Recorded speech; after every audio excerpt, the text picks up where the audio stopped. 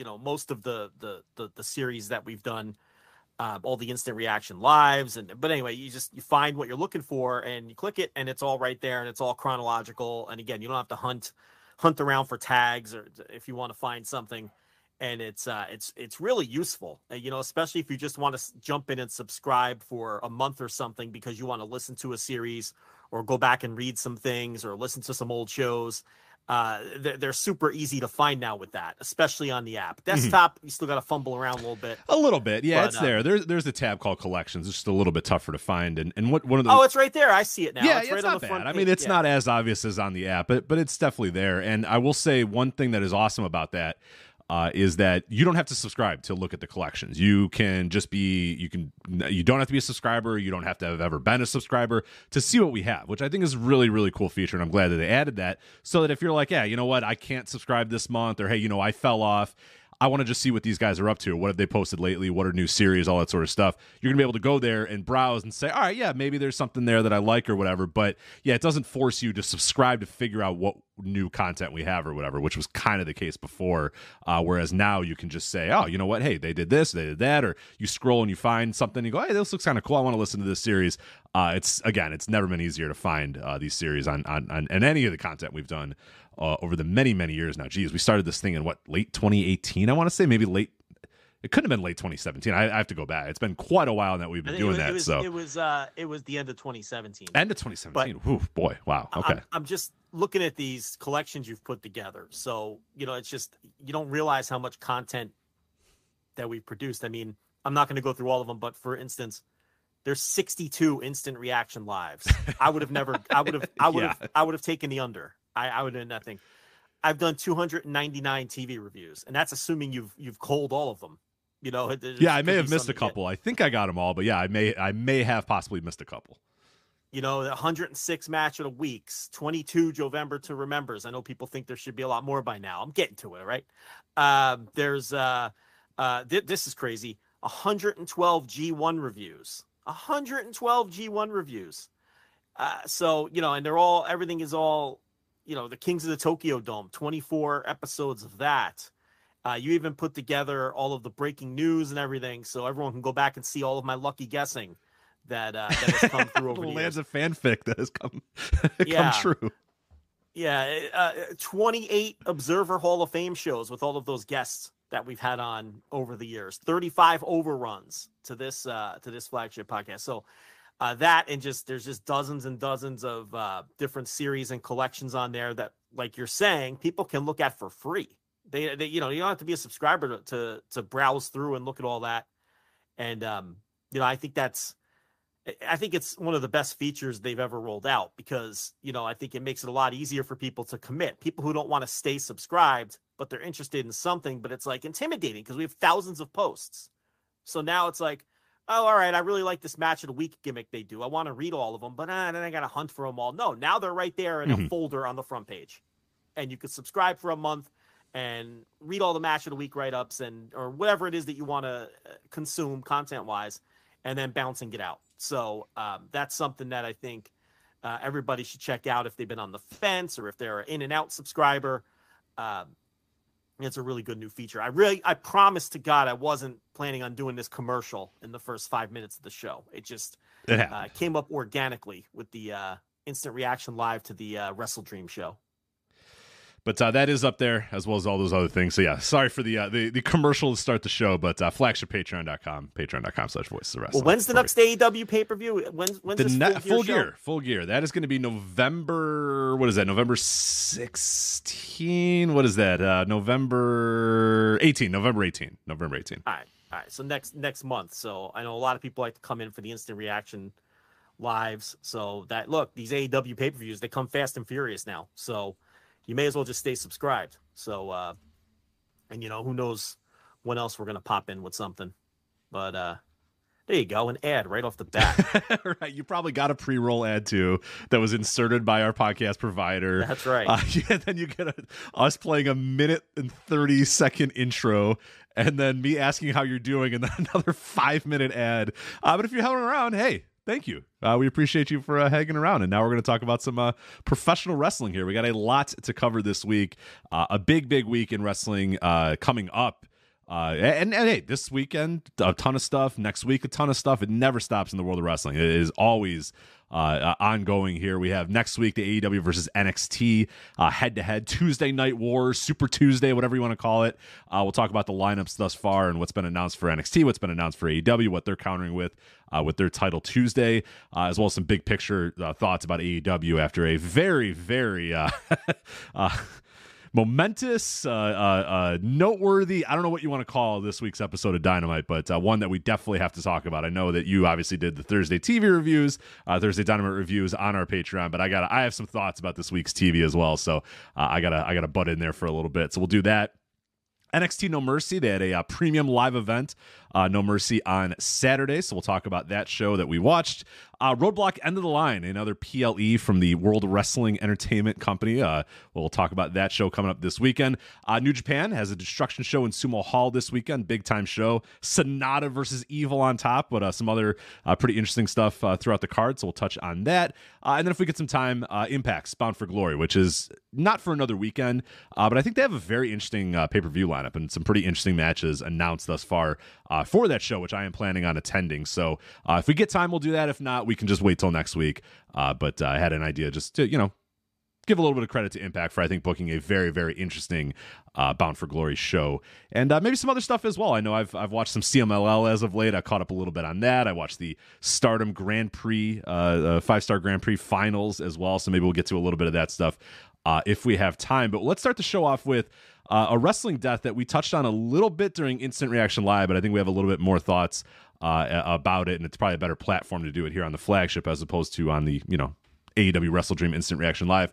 But that's Russ Francis, who passed away on Sunday, correct? He passed away before he went live on the Instant Reaction Live. Passed away from a plane crash. A guy who has more of an NFL history than a wrestling history, but does have an extensive wrestling history as well. And we, again, touched a little bit on it during the Instant Reaction Live, but I think we wanted to give some bigger thoughts about Ed Francis. And then, just maybe in general, the NWA Hawaii territory, or 50th state big time wrestling, or whatever name you know it by, had a pretty, I think it's been kind of lost to time a little bit, and I think we're going to try to maybe correct that a little bit here, but was an immensely important territory for a number of years, decades in fact. NWA Hawaii, big time wrestling, whatever you want to call it. But anything else on Russ Francis you want to touch on before we get to our other kind of more current topics right now? I'm just not sure. I mean, Russ Francis is obviously way more famous for being an NFL player and a Pro Bowl tight end for the New England Patriots and later San Francisco 49ers. Won a Super Bowl on the 84 San Francisco 49er team where he was the starting tight end. He just missed winning 3 other Super Bowls because he was with the Patriots from 75 to 80. And then he got into a contract dispute with the Patriots, and he quit football for the 81 season and got talked back into coming back into the NFL by Bill Walsh, who was the head coach of the 49ers at the time. And the 49ers traded for his rights, and he sat out the 81 season, and he came back in 82. The 49ers won the Super Bowl in 81. So he just missed out on winning the Super Bowl in 81. He was on the team that won it in 84. And then he got traded at the tail end of the 1987 season back to the Patriots. And then the 49ers won Super Bowls in 88 and 89. Yeah. Damn. So it's kind of like the Don Mattingly effect, right? Like Don, the year before he gets there, the Yankees are, and then the year after he leaves, they finally win the World Series right. again. Yeah, 96, they finally do it. There's a lot of players like that, and it's like, but Francis at least had he got one in 84. And was part of those great 49er teams with Joe Montana. And then, of course, later on, I think he played with Jerry Rice in the back end of his 49er tenure and did win the Super Bowl in 84. But he was a Pro Bowl level. He was a great tight end. I mean, he was known as one of the better tight ends in the league, especially his years with the Patriots in the late 70s. But he also had a pro wrestling career. And I think for a lot of people, they might only know him from the WrestleMania 2 Battle Royal, which there's an easy explanation for that. He predominantly wrestled in Hawaii for his father, Ed Francis. And there's really not a ton of Hawaii footage floating around out there, and a lot of the Hawaii footage that is out is footage from later on when the Mayaveas owned the territory. It's not necessarily the footage when Ed Francis and Lord James Blears owned the territory. And, Russ Francis did wrestle in some other places, the AWA. He would wrestle during the off season, kind of like the NFL players from the generation before him, whether it was Leo Namalini or, you go right down the line, Ernie Ladd, guys that would be professional football players during the fall. Oh yeah. If you want to go back, to like the 20s and 30s. Yeah. So, and that kind of slowed down, but as he got into the 80s, when the money got bigger in pro football, less pro football players felt compelled to do pro wrestling in the offseason. Right. Or we're told not to. Even if they wanted to, I'm sure. Yeah, we're paying you X amount of money not to go or get hurt playing doing pro wrestling. No, you're our property, and no, the off season you're gonna chill or you're gonna come to practice. You're gonna do that sort of stuff. But yeah, 60s, 70s, 50s. That a whole different animal for professional football at that time. Yeah, so it was either go sell cars or sell vacuums door to door, or go do pro wrestling during the off season to make ends meet, because the money wasn't great. But he was one of the last generation of guys who would wrestle during the football off seasons. And, so he'd pop in to his father's territory or the AWA or St. Louis or Portland. Those are predominantly the places that he worked, and would wrestle during the off seasons, for his dad. And his brother was a full-time wrestler in the Hawaii territory, Bill Francis. And Ed Francis actually bought the territory in, I want to say 1961. I'm actually looking at the page now, so give me 1 minute. 61, exactly. You were on it. Yeah, so Ed Francis, along with Lord James Blears, his business partner, they bought the rights to the Hawaii territory from Al Karasik, who had the rights to the territory. Francis was a wrestler. He wrestled for Karasik, but Francis and Blears bought the rights from Karasik and became the NWA promoters in Hawaii in 1961. And that would have been when Russ and Billy Francis were children, right? Because Russ Francis was born in 1953. Yeah, so they still would have been very, very young children at that point, growing up in Hawaii. My favorite, not to butt in real quick, but Karasik, my favorite story about him, I'm actually going back and reading Tim Hornbaker's great book about the National Wrestling Alliance. I was doing that on my vacation, because that's what I do on vacations is read very lengthy books about the history of the National Wrestling Alliance. And it came up, Karasik and Ed Francis. And before Karasik sold the territory to gentleman Ed Francis, Karasik was lobbying Sam Muchnick, who at that point was the NWA president, to have Japan be his territory because he was running in Hawaii. And they were like, no, the entire nation of Japan. Right. I'm pretty close, so I might as well get Japan as my territory. And they were like, no. You could have Hawaii. That's more than enough, sir. You don't need to get all of another country and half of an ocean or whatever. No, we're not going to give you all of Japan too. So I enjoyed that. But that was the popular spot for many, many years for guys traveling to and from Japan, was, pop on over to Hawaii, do a couple shots there, or hell, you just want to go to Hawaii, so you fucking get booked in Hawaii for a run for a couple of months or whatever. Luthez very famously would just take Hawaiian vacations and go wrestle and make a ton of money. Can't beat that. Bockwinkel would do it all the time. Yeah. And a lot of guys, they'd use it as the working vacation. Of course. Yeah, it was a very unique territory in that way, because they had their crew of locals, of course, but they always had the ability to have big stars come in, because, again, like you just said, why wouldn't you want to go hang out in Hawaii for a couple weeks with your family and then make a couple bucks to pay for the vacation while you're there, And like you also mentioned, going back and forth from Japan, the guys that were getting booked in Japan, they'd stop over in Hawaii, they'd work a date, work a big main event, then go to Japan, then on the way back, stop back in Hawaii again, work another big date, and so it was a very unique territory from that standpoint. And also over the years, they had all of the different world champions come in. I know in the early years, they used Fred Blassie a lot, who was the Los Angeles version of the world champion, who would come in and the easy flight from LA, the old WWA promotion or whatever it was called in LA at the time. And then obviously the NWA, they were NWA affiliated. And then later on, they did a lot of business with Vern Gagne, and Nick Bockwinkel would come in all the time and defend the AWA world title in Hawaii. So it was a very unique territory from that standpoint. And what was also interesting is almost immediately they found themselves in a promotional war, because in 62 or 63, because Francis ran his territory, his big building was the Civic Auditorium, and they ran weekly. And that building held 4,000 or 5,000 fans, and they ran weekly shows at the Civic Auditorium. And that's also, where they would tape their TV. And then the bigger Honolulu International Center opened in 63 or 64, the HIC. And that was a much bigger building. It held almost 9,000 fans. So it was owned by the city of Honolulu, and they weren't respecting any of the old rules, the city of Honolulu, for this new building. So Francis couldn't get in the building, but Dallas Western of the Aloha Promotions, he cut a deal with the city of Honolulu to run monthly shows at the HIC. And now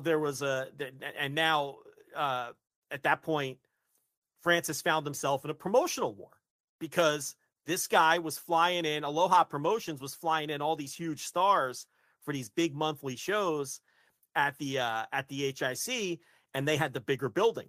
So they would, and what it actually did is it actually sparked business, and it created kind of a mini boom in Hawaii, with both of the groups having TV and competing against each other, and both of the promotions bringing in all these huge stars from the mainland United States, and they were running head to head often on the same night. And, a good example of that was on July 28th, 64, the competing promotion filled up the HIC with 8,700 fans, and Francis filled up his building with 5,300 fans. And then he ran back to back, and then Francis ran the next night as well, and it had to sell out the next night too. So the promotional war almost was a good thing at the start, because it really created sort of a wrestling boom for a couple of months there in Hawaii. And but as these things go, eventually it starts to wear down, and it's unsustainable to have two major territories running in such a small state. Yeah. So Francis actually lucked out, though, because in early 1965, the new promotion got into some trouble. They had some lawsuits, and there was some funny money with the payments to the talent agency he was using to fly in the wrestlers.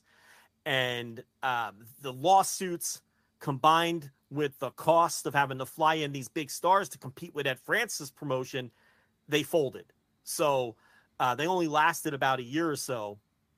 And then Ed Francis was able to get into the HIC with these guys out of the picture. So then what he was doing from there is he was running his regular weekly shows at the Civic, and then building to the much bigger monthly shows at the HIC, which had now been established by the previous promoter. But now Francis was able to get in the building when those guys folded. So his first card in the bigger building, he brought in Giant Baba. And the main event was Giant Baba versus Curtis Iukea. And, he brought in Fred Blassie, who I just mentioned him, Leo Namalini. It was Fred Blassie versus Leo Namalini on that show. And that was Ed Francis' first big monthly card at the HIC. So he would run his regular weekly shows at the Civic. And they had a whole loop, too. It wasn't just, they ran shows at Pearl Harbor and some of the other Army bases as well. So you'd run weekly at the Civic. I forget which day of the week it was, maybe Saturdays. And then they would, they'd have a loop on some of the other islands as well. And now with that other promotion out of the way, they were running the big monthly shows with all the huge stars once a month at the HIC. But that went on for a couple of years where they were running it that way. And I guess from there, it was what happened was what changed things was the Civic Arena was being closed down because it was sold to a bank, and I think they wanted to rip it down and build a bank building on the property or something like that. So they no longer had the weekly shows at the Civic. That was probably I'm trying to look it up frantically. It was probably in 71 or 72 when they lost the weekly shows at the Civic Auditorium. Yeah, 1972 is when the last card at the Civic Auditorium, March of 72. So the territory kind of slowed to a crawl, because without the weekly shows, Francis couldn't really afford to keep that crew of regulars and give them regular work, right? So what he was doing was just running monthly at the HIC with all of the big stars. But see, the weekly shows and the weekly loop is what was financially supporting bringing in the bigger stars for the show. So it really slowed to a crawl. And by 74, Francis basically stopped promoting. He gave it up because it was no longer financially viable to attempt to run these huge monthly shows because you needed the big stars to fill a building of that size, but he couldn't afford, those aren't cheap flights. So, yeah. And, so, and the HIC, the problem too, was the big building. They didn't want wrestling there weekly. They would only allow the wrestling show to come in once a month. So that wasn't really an option. So things really slowed to a crawl. And I think Blears may have kept promoting shows sporadically at the HIC, but Francis was out. He was like, this is no longer a sustainable business. And he stopped promoting shows for a number of years. He brought it back, the weekly format, in and this is where Russ Francis comes in. So around 77, I think it was 77, they bring back the weekly wrestling at the Block Arena in that was I believe in Pearl Harbor, the Block Arena, and then continuing the monthly cards at the HIC. So it took them a couple years, I guess, to find another place to run the weekly shows. In the Block Arena at one point had been one of the regular stops on the Loop, but Ed Francis got back in the game in 77 with a huge card at the HIC. Big time wrestling returns, and if you look at the poster, he billed Andre the Giant making his first ever appearance in Hawaii, which obviously was a big deal. The number 2 person bill, the second billing on that poster, Russ Francis, tight end of the New England Patriots, because this was in 1977, right in the middle of Russ Francis' best run in the NFL. So, his son, who had been a part-timer, but now was a big NFL star, here we are, Ed Francis coming back to promote pro wrestling, first big show in 3 years in the biggest building in the state. And who's he putting on the poster? Andre the Giant and Russ Francis. Yeah. And note there, Billy White Wolf listed as well, a guy we talked about a couple weeks ago. Shikadan Casey. Are you looking at the poster? I'm looking at I just linked in the chat room as well. For anybody who's listening live, you got the poster sent to you as well. So you got Andre holding all the women to that very iconic photo of Andre the Giant, the 8th wonder in the world, in his first appearance in Hawaii. 6 big matches plus a Texas Battle Royal. And then, like you said, right underneath Andre the Giant is Russ Francis, tight end of the New England Patriots. Yeah, they brought Giant Baba in for that show, Gene Kiniski. I love listing the weights and then saying nearly 5,000 pounds in the ring. It's all about the weights, the girth of these men. Come watch these girthy men wrestle. I love that. Yeah. So, and that's when Russ Francis really won, I think, the only title of his pro wrestling career, because he won the tag team titles with his brother Bill.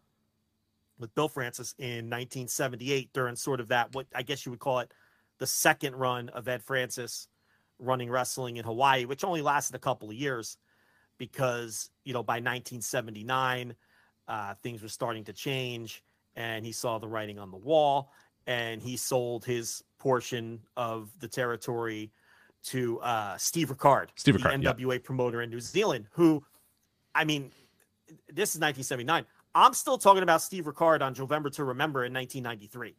He was still on the NWA board then. That guy was one of the last holdouts. Yeah, we talked about him in the deep dive, talking about the NWA thing, where they still were. That guy was still being counted on for votes, and he was, not able to get over to America to do votes that often anymore, and whatnot. But yeah, he lasted forever, and we've talked about him a lot during Wrestling Observer Hall of Fame season. You talked about that a little bit earlier in the show, Hall of Fame season. We always talked about Steve Ricard because he's a guy who was just around forever. So it's like, well, you gotta give the guy some credit for like similar to other guys who just outlasted everybody and just hung around for as long as possible. It's like, I don't know if they have Hall of Fame cases necessarily, but there's got to be something too, just hanging around when everybody else died, everybody else went away, everybody else packed in or sold out or whatever, and this guy's still going strong into the into the mid 90s. I just don't think that the Block Arena era was the same as the Civic Auditorium era, and Francis didn't hold on much longer after that. He just gave up the ghost and he sold it to Ricard. And a lot of people think they remember it as him selling it directly to the Mayaveas, but that wasn't the case. No. He sold it to Ricard first. Now, Ricard kept Lord James Blears around as the booker. And I assume he was still a business partner as well. And, and then he ran it for about a year and then he sold it to Peter Maivia. And then Peter Maivia took it over and changed the name, and then it became Polynesian Pro and all that. Or it may have become Polynesian Pro later, because Peter Maivia died a couple years later of cancer. And then, as most people probably know, that Leah Maivia, his wife, The Rock's grandmother, took it over, and she ran it until the end of the 80s, when you just had to shut it down, because by 1989, forget it, you couldn't really run a territory anymore. So, but she ran it from 82 to 89, and by that point, it absolutely, it was no longer an NWA territory. It was called Polynesian Pro. That's a lot of the footage that you'll find out there is from that era of Hawaii wrestling. Right. If you look up Hawaii wrestling or whatever, you'll get a lot of Polynesian Pro. You get a little bit. There's a very little amount of that, like, true NWA Hollywood out there. I know I was trying to look over the weekend, and it was very hard to find really anything from them. But yeah, you're still going to get a lot of the same. You're going to get a lot of Ripper Collins. You're going to get a lot of the same guys who worked for Francis. A lot of guys who lived in Hawaii, of course. And you're going to get early Don Morocco. Don Morocco, by the way, went to high school with Russ and Bill Francis. That's a hell of a high school, man. Had some girth in that high school. Let me tell you that. Yeah, so they knew Don Morocco as kids and grew up with Don Morocco, and then Don Morocco ended up getting into pro wrestling as well. There's a lot of Ricky and Rocky Johnson. Yes, Johnson. Most of what I've been able to find, or what I've been watching, there's a video that's up on YouTube. It's about 3 hours, and it's called "The Best of NWA Hollywood" or NWA Hawaii. And there's a lot of Rocky Johnson on there. I know there's some Bruiser Brody as well that I'm actually watching as we speak on the TV next to me. So the McGuire twins are there a couple times as well, in this video. But yeah, it's a 3 hour long video. That might be honestly it. That might be all of it, because every other video that I've seen is all Polynesian Pro. So that might be it. Maybe you can find some other stuff if you're bouncing around, but it's very, very, very small amount of tape that's out there. I was looking for Russ and Bill Francis stuff this week, and a lot of it is just like reels, like ripped off of like 8mm reels or whatever. Yeah, it's when you're going matches. there, it's not great. Yeah, you're not getting a whole lot and of it's you're not getting full matches or anything like that, and it's just all that stuff was on TV throughout the 60s and 70s, but it's like a lot of other territories. The original tapes are probably long gone, or they taped over them, or plus it's Hawaii, and there's probably some barriers there. So I don't know. A lot of the stuff from the Francis era is just, it's very, very, very hard to find. But as far as Russ Francis goes, he won the tag team titles with his brother in 1978, sort of at the end of his father's run running the territory. But he would come to the United States all through the mid 70s during the off seasons to wrestle for the AWA, St. Louis. Portland was a big stop. Plus Russ Francis went to college in Oregon. So there were connections there as well. He would get booked in Portland just based on the fact that he was a college football player in Oregon, and trying to capitalize off of whatever that fame was worth at the time. And then he didn't wrestle for a long time until the WrestleMania 2 Battle Royal in '86. But, I heard Dave Meltzer saying that, Sam Mushnick once told him in the 70s that when he was ready to go pro wrestling full time, that he was someone who he thought could be an NWA world champion, because he was 6'5", he was super athletic, he was handsome, he was a good enough wrestler, and if he devoted himself full time to pro wrestling, he was a potential NWA world champion. And it's tricky, because it's hard to find footage of him when he was in his 20s, and so it's hard to really quantify. But if Sam Mushnick thought he, was that good, then, and he was the guy pulling all the strings during that era, then you have to assume that that there was some truth to it. But he'd go to Minnesota in the off seasons and wrestle for Vern Gagne.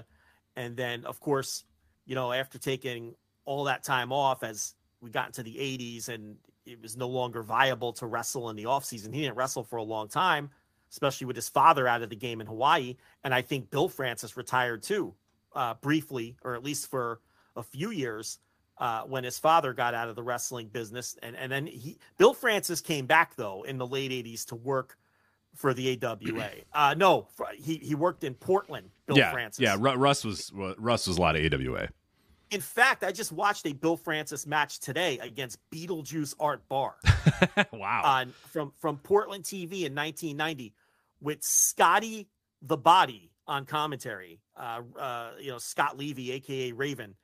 And was he 14 when he was doing commentary for that show? Jesus Christ, how young was he? No, 1990. Oh, 1990. Okay, well, that's still pretty damn young at that point, but yeah, maybe not 14. Who, for Raven? Raven, yeah, he would have been in his early 20s or something like that. Yeah, but I mean, because he was in WCW by 91. Right.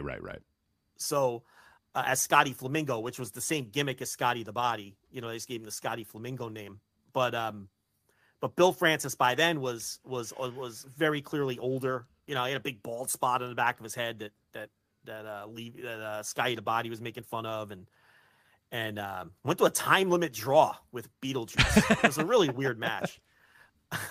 But in the dying days of Portland, Portland probably Bill saw that guy, that little art bar standing next to him, and was like, I ain't jobbing to this motherfucker. Get out of here. Listen, this match is on YouTube. You should see the size difference. Bill Francis is like the size of his brother. He's like 6'6". Yeah, right. This Art Barr is famously not 6'6". Yeah.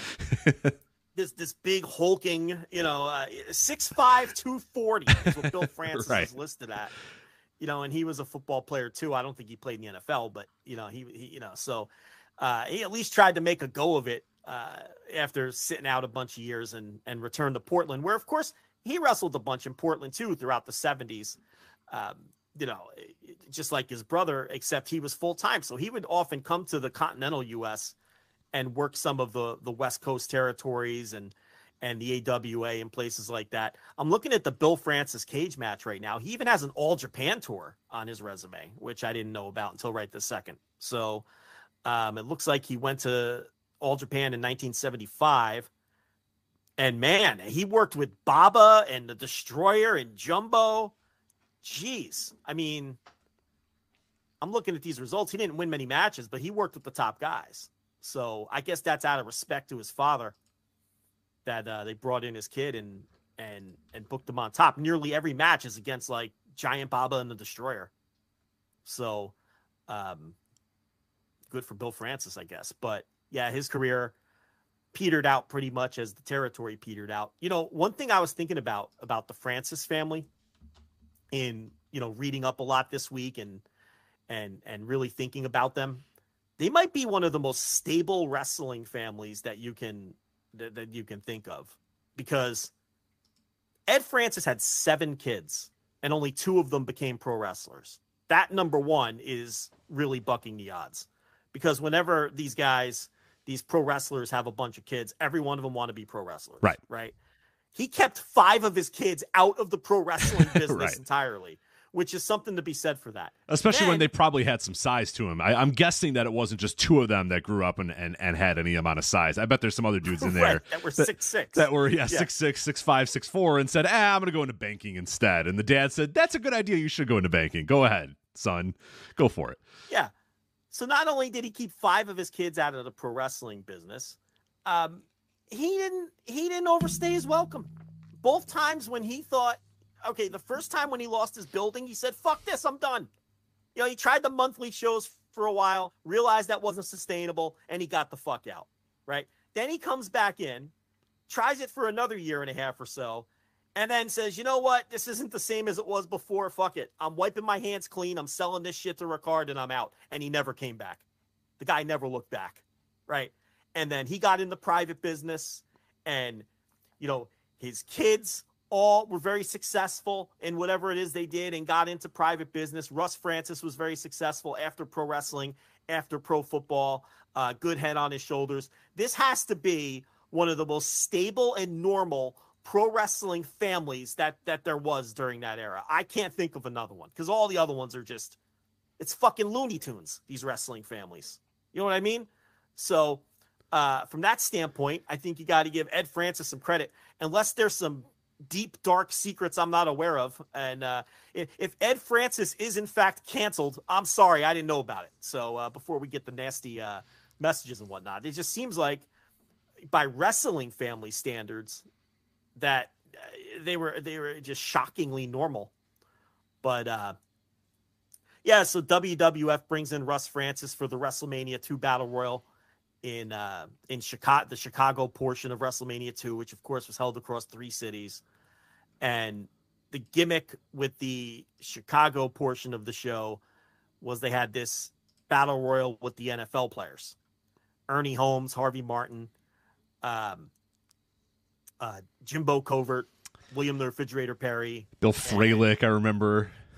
Bill Fralick, yes, and Ed Too Tall Jones and Dick Butkus, who just passed away today. Yes, were the special guest referees, and they brought in Russ Francis because he was a real pro wrestler who knew what the fuck he was doing, and they figured he could help hold the thing all together, right? And help train these guys and get them ready for the match and all those sorts of things. So, Russ Francis, he was basically the ringer. They brought him in to be a ringer. And, everybody remembers because the match was in Chicago and Refrigerator Perry was the draw, right? Everyone remembers Big John Studd pulling Refrigerator Perry out of the ring. That's like the big high spot in the match that everybody remembers. But what a lot of people don't remember is Russ Francis was the last NFL player standing. I think he was in the Final Four or Final Five with Andre and the Hart Foundation and, whoever else was at the end of that match. But, Russ Francis acquitted himself pretty well for a guy who hadn't wrestled in a while. And he was kind of there to again, make sure, things didn't go completely off the rails with these totally inexperienced NFL players in the match. So that's probably that is his most famous pro wrestling match, the WrestleMania 2 Battle Royal. Right. The next closest has to be Super Clash 2. I know he was on that show. It's him and Snuka against the Mercenary and the Terrorist. Yes, there was a wrestler called the Terrorist. No pretense there. Yeah, just literally the Terrorist. That was the match. That was the match of the week I did this week. Yeah. So yep. Jimmy Snuka. So what happened was, coming off of WrestleMania 2, with all the publicity that got and everything, Vern Gagne knew he was going to be doing this Super Class 2 show in San Francisco. And Russ Francis was an active member of the 49ers at this time. So he brought Russ Francis back in the spring of '87, put him in a tag team with Jimmy Snuka, and built towards this Superclass show that they were going to hold in San Francisco. I think he worked a previous San Francisco show for Vern too in a battle royal, which drew very well. And then Vern tried to go back to the well and build up to this Superclass show with Russ Francis and Jimmy Snuka in the main event against the Mercenary and the Terrorist, which that was the main event locally for the local fans because they were in San Francisco, because that show had a Nick Bockwinkel AWA title match against Kurt Hennig. In fact, that's a pretty famous match because that's the match where Kurt Hennig finally won the AWA world title. Right. About a year or two too late. About a year or two too late. But yeah, he did eventually win it. Yeah, with the controversial finish and everything. But locally it was all right. Well, Russ Francis drew well in San Francisco for Vern before. And by this point, like, Roy Shire is long out of the pro wrestling business, and Vern had taken over the San Francisco territory, so to speak. But this was very late in the game for the AWA, and it was trying to go back to the well once too often. He paired Russ Francis with Jimmy Snuka, who was a huge star, who came in after the run with the WWF. I guess Snuka would have left the WWF in '85, and Vern scooped him up.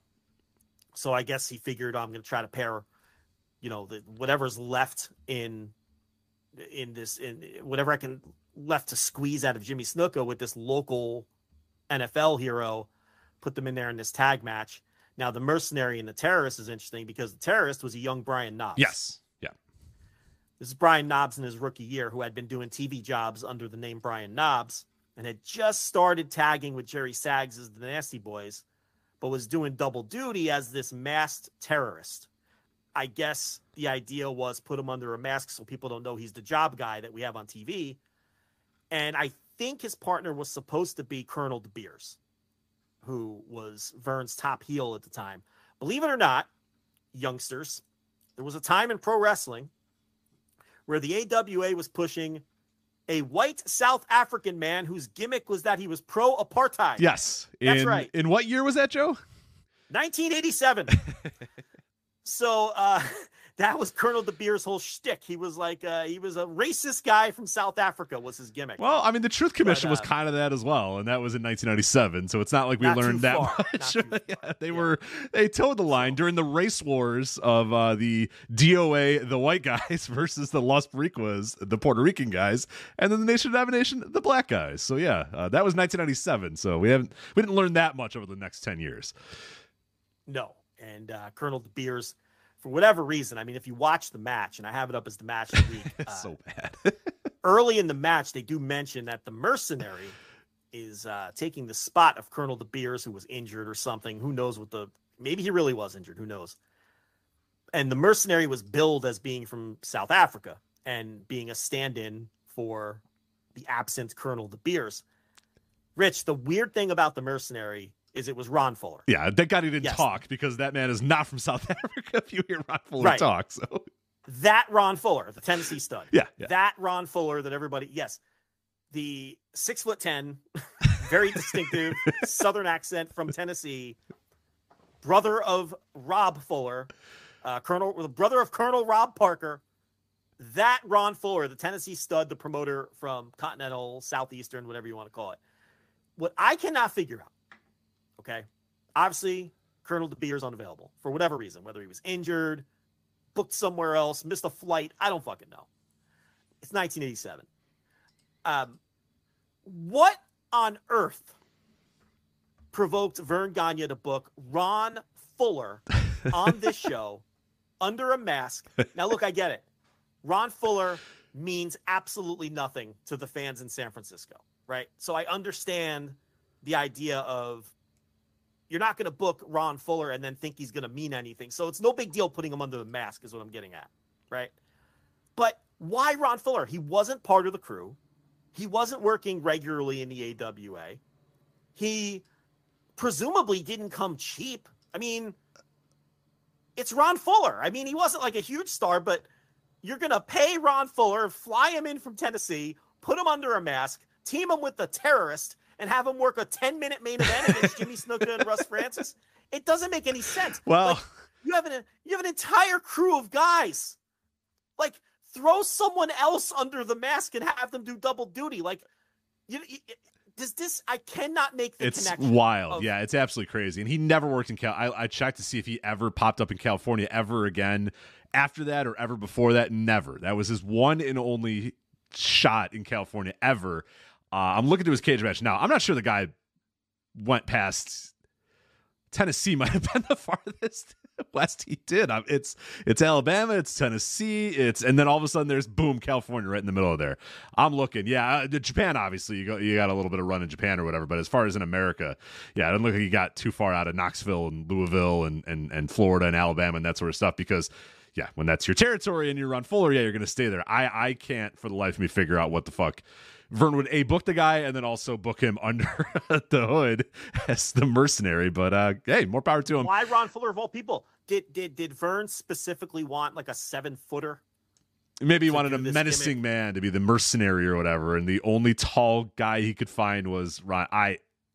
Because there's so many other people you could have just put. Fucking plus it was like a full the body wasn't visible under the costume, like it was a full body costume, a mask. Like, I don't know, grab someone from the undercard, grab a local wrestler and pay him $50. Like, why Ron Fuller? This is so perplexing to me. He was doing, Vern was making a lot of horrible decisions at that point. So it's possible this was yet another horrible decision that he made at this point. Well, listen, I could totally see the Tennessee stud talking his way into this. Oh, absolutely. Yeah, of course could have flight out to California booking and not be Ron Fuller. That's perfect. He's on a casual phone call with Vern one night, just shooting the shit. Hey, Vern, it's Ron Fuller. How are you tonight? You know, right. And Vern's like, I got this fucking card in San Francisco, and De Beers can't make it. And, well, what's the date? I could make that date. Well, I reckon you got yourself in a pickle. Yeah, that's right. Well, if you're looking for a mercenary, sir, then I know just the guy. Me, the Tennessee stud, Ron Fuller. Right? Like, I can totally see that playing out that way. You know? But that's the only way I could see this playing out. And then Vern's like, oh, well, fuck it. I'll fly out Ron Fuller. Yeah, Ron why not? Fuller's the mercenary. You know, There's my answer to all my problems. I just don't get it. Like, look, I know cage match isn't always complete, but I searched high and low. This man, I don't know.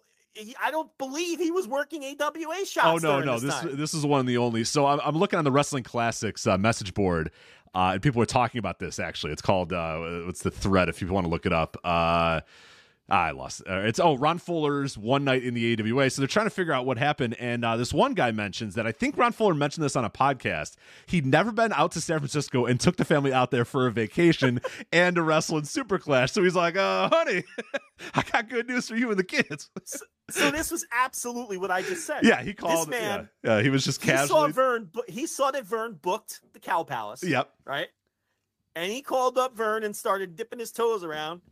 Vern, it's your old pal Ron Fuller, the Tennessee stud. Right. You know, and he started some small talk, and you know, he found a way to finagle his way on the car. Yeah, so him and his kids could ride the trolley all around San Francisco for a weekend while Vern's he made. Like, things aren't great, Ron. Ed can't make San Fran. Ed Wisnowski, you know, the old Colonel de Beers. You know, I'm in a pickle here. Well, you're in luck, sir, because I happen to be bringing the family to San Francisco on May 2nd, 1987. And I would be I'll delighted. Be in the neighborhood. I'll be in the neighborhood. Unbelievable. It would be my honor, sir, to take the place of Ed in that big tag team match against the Superfly and Russ Francis. That's exactly what happened. Absolutely. He finagled it. He was just going to, either he wasn't going to go and you know, Vern mentioned that and he was like, kids, we're going to San Francisco and I'm going to get a vacation out of it. Or like you said, he was going to San Francisco and it just so happened to be, hey, I'm going to call Vern and get a booking out of this thing. Like we talked about the NWA Hawaii, you know, pay for your vacation, go over there, make a cool $1,000 or whatever, get paid, you know, cool couple $100, whatever it may be at that time. And then, yeah, you know, treat the kids to some clam chowder out of a bread bowl and ride the trolleys all weekend while dad goes and does a booking. So yeah, why not? If you're looking for a South African mercenary, I'm your huckleberry, sir. Modern wrestlers could never. You know what I mean? Modern wrestlers could never finagle a vacation booking like this. Never. Not a fucking chance. Just an amazing, amazing thing. And let me tell you something about the mercenary from South Africa in this match. Okay? Go watch it, Rich. This man takes one bump on a shoulder block. Oh, yeah. He's not out there working. Are you kidding? And he tags out. Go get him, kid. Brian Knobbs works the rest of that match. Right. Takes the pin, takes that awful splash from Russ Francis at the end, and Brian Knobbs takes every other bump in that match. Young Brian Knobbs as the terrorist. So Ron Fuller, what a worker! I got to tell you, that's how it was done. That's how it was done, baby. Stuff. Now the show was a fucking bomb. 2,800 according to what we've got. So a far cry from the 9,000 they drew at Russ Francis the first time.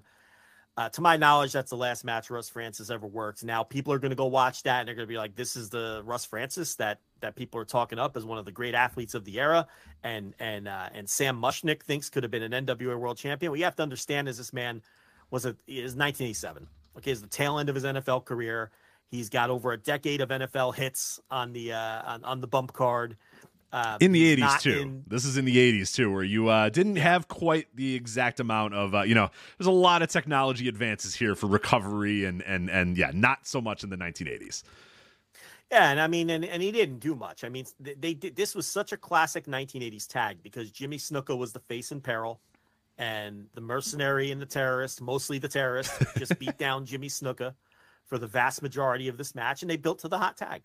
They built to the hot tag. This was such an 80s match because the first 5 minutes, literally the first 5 minutes of this match, is the mercenary and the terrorist stalling and refusing to get in the ring. So they did the old Larry Zbyszko special where they burned 4 or 5 minutes without even touching, pointing at the ref, get him back in his non-South African accent. Get him back, referee. Right. The South African mercenary. I will not enter that ring. An Afrikaner from South Africa. Yeah, that's right. You better back him up, Mr. Referee. I'm not getting in that ring until that wild man Jimmy Snuka is under control. Like that kind of deal. Yeah, And they're pointing. They won't get in the ring. And they're threatening to leave. At one point, they throw their hands and they're just walking up the aisle. Classic 80s shit. And something MJF will do on Dynamite next week, without a doubt. Right. So then you know, and then finally, 4 or 5 minutes, they get in there, and Mercenary takes his one bump, tags out, and then it's just a long face in peril, Jimmy Snuka, and teasing that hot tag. And man, did those 2,800 people blow the roof off the Cow Palace when Russ Francis tagged in, though? Okay, so he comes in, he cleans house, and then they set up the terrorist. He tags Snuka back in. Snuka comes off the top with like a fist to the throat, and then Russ Francis comes off with one of the worst splashes off the top rope you'll ever see. This man avoided. He was gonna do anything that night except for fall on those knees that were probably in intense pain from 10 years of playing in the NFL. Because he did one of those splashes where you land on your feet and then kind of slowly collapse down on the guy, and your knees don't come anywhere near the canvas. It looked awful. He didn't look great. But again, this is not prime Russ Francis, and I do think, to the best of my knowledge, that this was the final match he ever wrestled. So I think Vern realized there was nothing left there. I think Russ Francis realized that there was no money in this return, because the AWA was look around at that point. Look around. Yeah, come out to that arena and look around and go, all right, yeah, I think we're done here. Yeah, but you know, he got a few paydays there at the end of the line, and Vern gave it a shot. You know, it was a good idea on paper, you know, but it was going to the well once too often.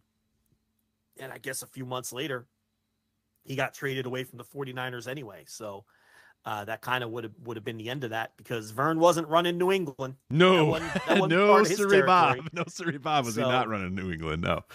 That would have been the end of that. But yeah, and then that was it for Russ Francis, who, as you mentioned on the Instant Reaction Live, was one of the major players on the Superstars show in the 70s, where they would take the best athletes from all the various sports. And again, you can never do this today because the money's too big, and no one's going to risk getting injured, and teams aren't going to want their players doing it in sort of like these off-season competitions. But yeah, it's insane to watch that show, and it's like top stars too. It's not like best athletes in the world. Like now, if they did it, maybe you could get by having like these like third tier, you know, these you know, random ass third baseman on some team that you've never heard of, or I mean, honestly, probably even tough to do those guys. But like you watch this, and it's like top level stars are playing in this game show, and it's unbelievable to watch it in real time. But yeah, it was a thing. They're a lot of fun to watch. I love going back and watching all those episodes. There's a bunch of them up on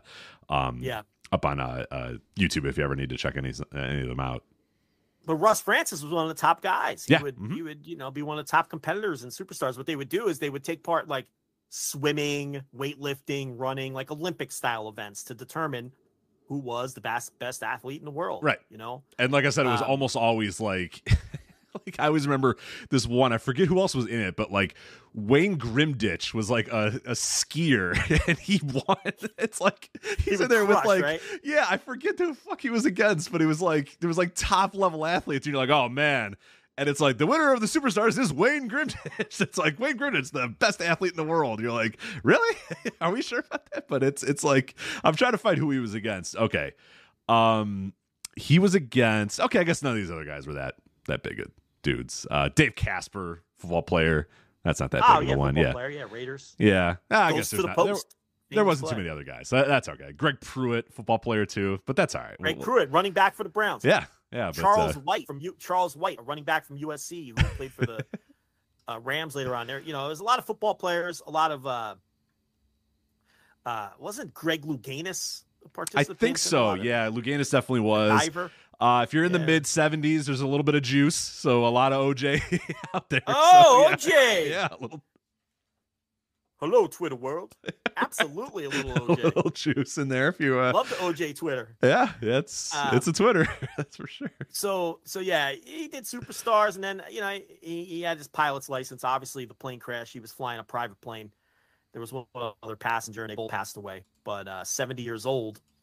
Was he 70 or 80? 70 years old at the time of the flight. And there's a lot of great comments in the chat. I want to read you some of these. So there's a guy in the chat who says he grew up near Portland and he remembers watching Big Bill Francis come wrestle in Portland. I guess that would be, depending how old this guy is, either the mid to late 70s or the early 90 run that I was talking about where he wrestled Beetlejuice. Z notes that Bill Francis not only wrestled in All Japan, but he worked the Champion Carnival in '79. Wow. Okay. The same guy who remembers watching Big Bill Francis come to Portland says Colonel De Beers was his substitute teacher in 7th grade. Can you imagine? Yep. So he lived in Vancouver, Washington, right across the river from Portland. He says, I recognized him. And in 1992, did he have the Colonel stash? De Beers was his substitute. He had to have had the stash. I've never seen Colonel De Beers without that mustache. So he absolutely had that Gogo mustache. Prada right? 80 is this guy's name. So in 7th grade, he remember. Yeah. So that means, it must have been the 90s. Yeah, he had Big that Bill stash Francis. for sure. You're not fucking with that substitute teacher, by the way. You know, some people fuck with Colonel De substitutes Beers. and act like assholes. You're not fucking with Colonel De Beers. So check this out. Here's another comment from the chat. I found a news item from a 1987 Observer issue where Vern claimed that he and Ron Fuller have a money guy and are going to start running shows on the West Coast.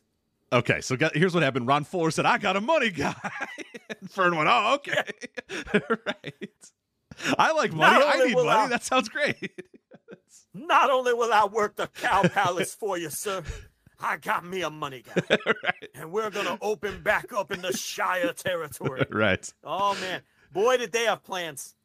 The Tennessee stud and Vern Gagne. Yeah. That is the best part about late 80s Observers is every news note is like all these old territory guys being like, they're going to rerun the thing, but they're going to it's this territory and this territory, and they're going to call themselves, Global World Championship Wrestling. Yeah. They got a money guy. It's like, all right. It's not. It's over. It's over. It's done. Everybody lost. I got me a money guy. And we're going to take down Vince McMahon. Yeah, we're going to take down New York once and for all. Vince Jr. and New York are going down.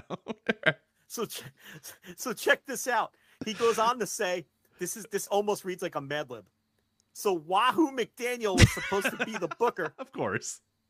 And Vern Fuller and Jerry Jarrett promoting with some secret money guy. Oh, that would have went great. Yes, because by the way, if people don't know about AWA Super Clash, is the reason it's called Super Clash is the first Super Clash, AWA Super Clash 1, was a confluence of all these different territories. They're all being just absolutely destroyed by Vince McMahon coming together and saying, you know what, if we all work together, there's no way Vince Jr. is going to beat us. So it's the AWA, the NWA, World Class, and now we have this whole thing called Pro Wrestling USA. We're gonna take over USA Wrestling with our conglomerate of us three companies. So they run this Super Clash show at Comiskey Park. It gets like 20,000 people or whatever, which is a good number. It's a massive show. There's like 1,200 matches on the show. It never-ending show, goes for forever.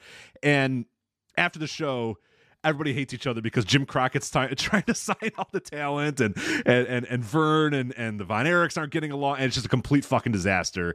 And they disputed the live gate, and everybody argued over it, and all this sort of stuff. So they obviously AWA Super Clash 2 is just AWA Super Clash 2, and there's no other promotions involved in it. And Pro Wrestling USA was basically done after 1 year. So now let's do it again. Now this time we're gonna get the Jarretts, the Fullers, and Vern together with Wahoo McDaniel as the promoter. I'm sure it'll work this time. Definitely. Yeah, Wahoo doing the booking, and and it says prelim guys were supposed to get $60,000 a year. Oh, in I'm sure. Money. I'm sure. Yeah. Yes. Yeah. Oh, Junior McMahon ain't gonna know what hit him. Vern. My guy's got computer money. It was probably some guy that definitely, some tech guy or something like that was telling Fuller he had money. I see dollar signs in that DJ Peterson. I see dollar signs, Vern. We're going to do it. Vern, Jerry Jarrett, and Ron Fuller. Yeah, okay. I'm sure that'll go great, guys. Good luck with that. You bring Jerry Blackwell, and I'll bring the checkbook. Absolutely. That's exactly how it went down. Man, would I like to be on those phone conversations. That would have been something. Now I got to dig up this Observer. The May 25th, 1987. Yeah, May 25th, 1987, yeah. Wrestling Observer newsletter. Oh, boy, to be a fly on the wall. Maybe it would have been built around the South African Mercenary, this new promotion. Who knows? But it was definitely going to be built around Jeff, by the way. It would not have gone well, right? Jeff, yeah, you're right. Jeff Jarrett and Greg Gagne, and yeah, it would have been terrible. It would have been. And Ron Fuller is the mercenary. Yeah, Bunkhouse Buck. Right. That's who's going to be built around. My cousin's looking for work. And Kurt Hennig, who's got one foot out the door, will not answer any of Vern's. Hey, Kurt, what Vern? You want to come in? I'm going to be busy, I think. Trying as he's, running to the other room to call Vince. Please sign me. Please, for God's sakes, get me out of here. I need to get out of here. So, Vern, I could bring old Jimmy Golden out there with me, and we can push him to the moon. I wish it did happen, though. It would have been great for the 2 months it would have lasted or whatever. So, oh, God. Conglomerates, old territory conglomerates in the late 80s. Nothing better. I'd love to do we got to do a Pro Wrestling USA deep dive one of these days. Just one show and everybody hated each other. It's the best. I love it. Fantastic stuff. But that's Russ Francis, who passes away at the age of 70. Much more extensive wrestling career.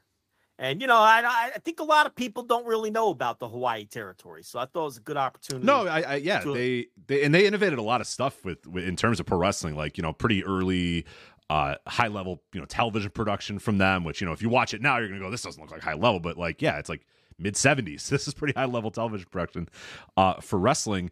I think, was it steel cage matches that began there? I want to say something like that. I don't know if it was steel cage matches or some sort of stipulation. I want to say it was steel cage matches that started there, and also pretty heavy in backstage interviews as well at a time when that was still pretty foreign, where most guys would either cut promos in the ring or they'd be brought into the ring with an interview guy. But these were backstage interviews because, like I said, they were doing pretty high level TV production pretty early on in the late 60s, early 70s. So yep, they did a lot of like locker room angles. Yeah. That was something that they did a lot of. And again, you were always guaranteed to get a lot of big stars too coming in to that promotion. So it's funny. I'm looking at the night that they went head to head with the rival when that rival promotion ran their first show at the HIC. They brought in the rival promotion brought in Ray Stevens against Edward Carpentier, and then Ed Francis. He loaded it up with an 18-man Texas Battle Royal with Gene Kaniski, Luther Lindsay, Mr. Moto, Curtis Ayakea. So, they weren't afraid to do gimmick matches and things like that. But, an interesting promotion to read up on the history of. And, all the various television show changes that they went through over the years. And again, Ed Francis was a pretty pragmatic promoter, and he just, he up the deck as soon as shit started not being profitable and just got into other business. Now, Butkus dies today at the age of 80, and he has some minor pro wrestling connections. The guest referee at WrestleMania 2 that we do was 80s old. Bears up 27-3 on the live show here on Thursday Night Football. Rich, is this Dick Butkus, the Dick Butkus effect here? Is he from the grave, leading the Bears to their first victory since Elon Musk bought Twitter? Is this possible? I don't know. Yeah, you're breaking up a little bit, by the way, connection-wise, so people hear that, just so you know. But, I don't know. I saw some people in our Discord saying that, and Dick Butkus never went to the playoffs in his entire career, so I don't know that he's the guy that's going to motivate you to make it big and take a big win. But, it might be something. I don't know. Maybe they've figured out something over there in Chicago. Maybe they can hold this lead the entire time. It'd be pretty funny if they blew this one too. I don't think Chicago could take this. I hope they just win this. My coworkers could not stand another collapse from the Bears. But Joe, you're back. Hopefully you're doing all right. Well, just as I say that, Washington scored. So. That's what I'm saying, man. This is gonna be careful. I might have to turn this on then at least. Yeah. Don't watch many football game. I did watch the Bears on Sunday, though. Watch them collapse in front of me, so that was fun. All right, let's get to the rest of our wrestling show here this week. AEW Dynamite. At times feels like AWA sometimes. AEW Dynamite this week. You did the Thursday Dynamite review up at flagshippatreon.com. That's on the $5 tier, by the way, if you want to subscribe and hear that. I think an all-time great episode of the Thursday Dynamite review, just talking about what the fuck that show was and the ups and the downs and how it was one of your least favorite Dynamites of all time. And I kind of got that feeling as well. It wasn't the worst Dynamite I've ever seen. I've seen worse ones, I'm sure. There's been shows that I've probably, but this one, it was like when it was over, I was just like, man, I'm really at a point now where I do not know what the hell's going on with this company anymore, with some of the high level stuff going on there, some of the characters going on, some of the tone, some of the, there's so much with this show that I was just like, man, I'm starting to lose my grasp of what the fuck this is supposed to be. And it's wild because after Wrestle Dream, we're on the show saying, like, here we go, AEW has another immensely great pay-per-view. It's one that rose up through Cage Match over the last couple days. Like, on that show, we were talking, it was like, what, the 16th best AEW pay-per-view ever by the end of this week. I think it's like 5th or 6th at this point. So just kept rising up. People would find the show, go on there, rate it, whatever it may be. You know, it's rising up to being one of the better pay-per-views they've ever done, and I would agree. It was just a tremendous pay-per-view. They've had a run of really, really great pay-per-views, but man, this week-to-week TV is just, it's mind-numbing at times, and particularly, obviously, the Brochacho stuff, the pre-tapes, the Adam Cole can't lift a couch thing. I'm supposed to laugh. I don't know why. The Timeless Tony Storm stuff is just as bad, and it's probably not getting enough credit for being as bad as it is because the Cole stuff and the MJF stuff and the Brochacho and the Roderick Strong stuff is all that much worse, but the Tony stuff stinks, and it's just like, man, then MJF cuts that promo, and I'm like, man, what is going on with this company right now? And you know, it all kind of leads to, I think, and we can kind of wrap these into one, you know, big segment here, is this coming week, we got a Tuesday night battle. We got Tuesday Night War, Super Tuesday, whatever you want to call it. Sports are forcing AEW to Tuesday this week. They're not going to be on Wednesday. They're on Tuesday this week. And they're going head-to-head with NXT. And NXT is surging in the ratings. They just had their best viewership in quite some time last week, mostly on the heels of Becky Lynch. They have John Cena announced. They have Paul Heyman announced. They have Cody Rhodes announced. Some other things will come over the next couple of days as well. But NXT is going to be pretty damn loaded. And it's a show that really has only needed like Dom Mysterio and Becky to do big ratings, or, you know, Seth Rollins or whoever to do big ratings. They're bringing out Cody Rhodes, Cena, Heyman. I'm sure Becky will find her way in there. She's still the NXT champion. They're going to load this show up on their end, and this could be a real eye-opening week for a lot of people. How NXT has been surging in the ratings and how well they've done, and maybe just how AEW has kind of lost their way in a lot of ways. And this week being, you know, not another not so great ratings week. Obviously, there's the factor of the DVRs, which, you know, was discussed a little bit on the Thursday Dynamite review. And if you follow Tony Khan and AEW on Twitter, you know, they mentioned that there was an issue where, you know, the cable was showing that the show was going to start at 4 p.m. or whatever, as opposed to 7 or whatever. But or 8 or whatever it was supposed to be in the East Coast. But yeah, it's going to be an interesting week. And I don't know. I know that you talked at length about it on your Thursday Dynamite review, but yeah, this week's show was eye-opening for me. It really was, of just like, what are we doing here? Like, what's going on? What do you guys want out of this thing? Like, what is the tone? What is the tenor of this promotion right now? And I will say, little by little, I've seen a lot of people start to turn. I've seen a lot of the worm turning a lot on this. This week was the first time I've seen and maybe there's a few people out there, but I saw almost 100% of people saying, like, I don't understand this Adam Cole, Roger Strong thing. I don't think this is funny at all. And this MJF promo sucked. Like, I didn't see anybody defending this, and that might be we've just like ran off every single person that likes this stuff and or whatnot. But I don't know, I sensed this week a lot of just like, what are we doing here? Like, what are we actually trying to accomplish with this company right now? Because it feels in a lot of ways like they've kind of lost their way. This week in particular was just so eye-opening to that. It's a perplexing thing because you know, so much of the rest of the show I think is very well focused and going in some positive directions, and feels like it's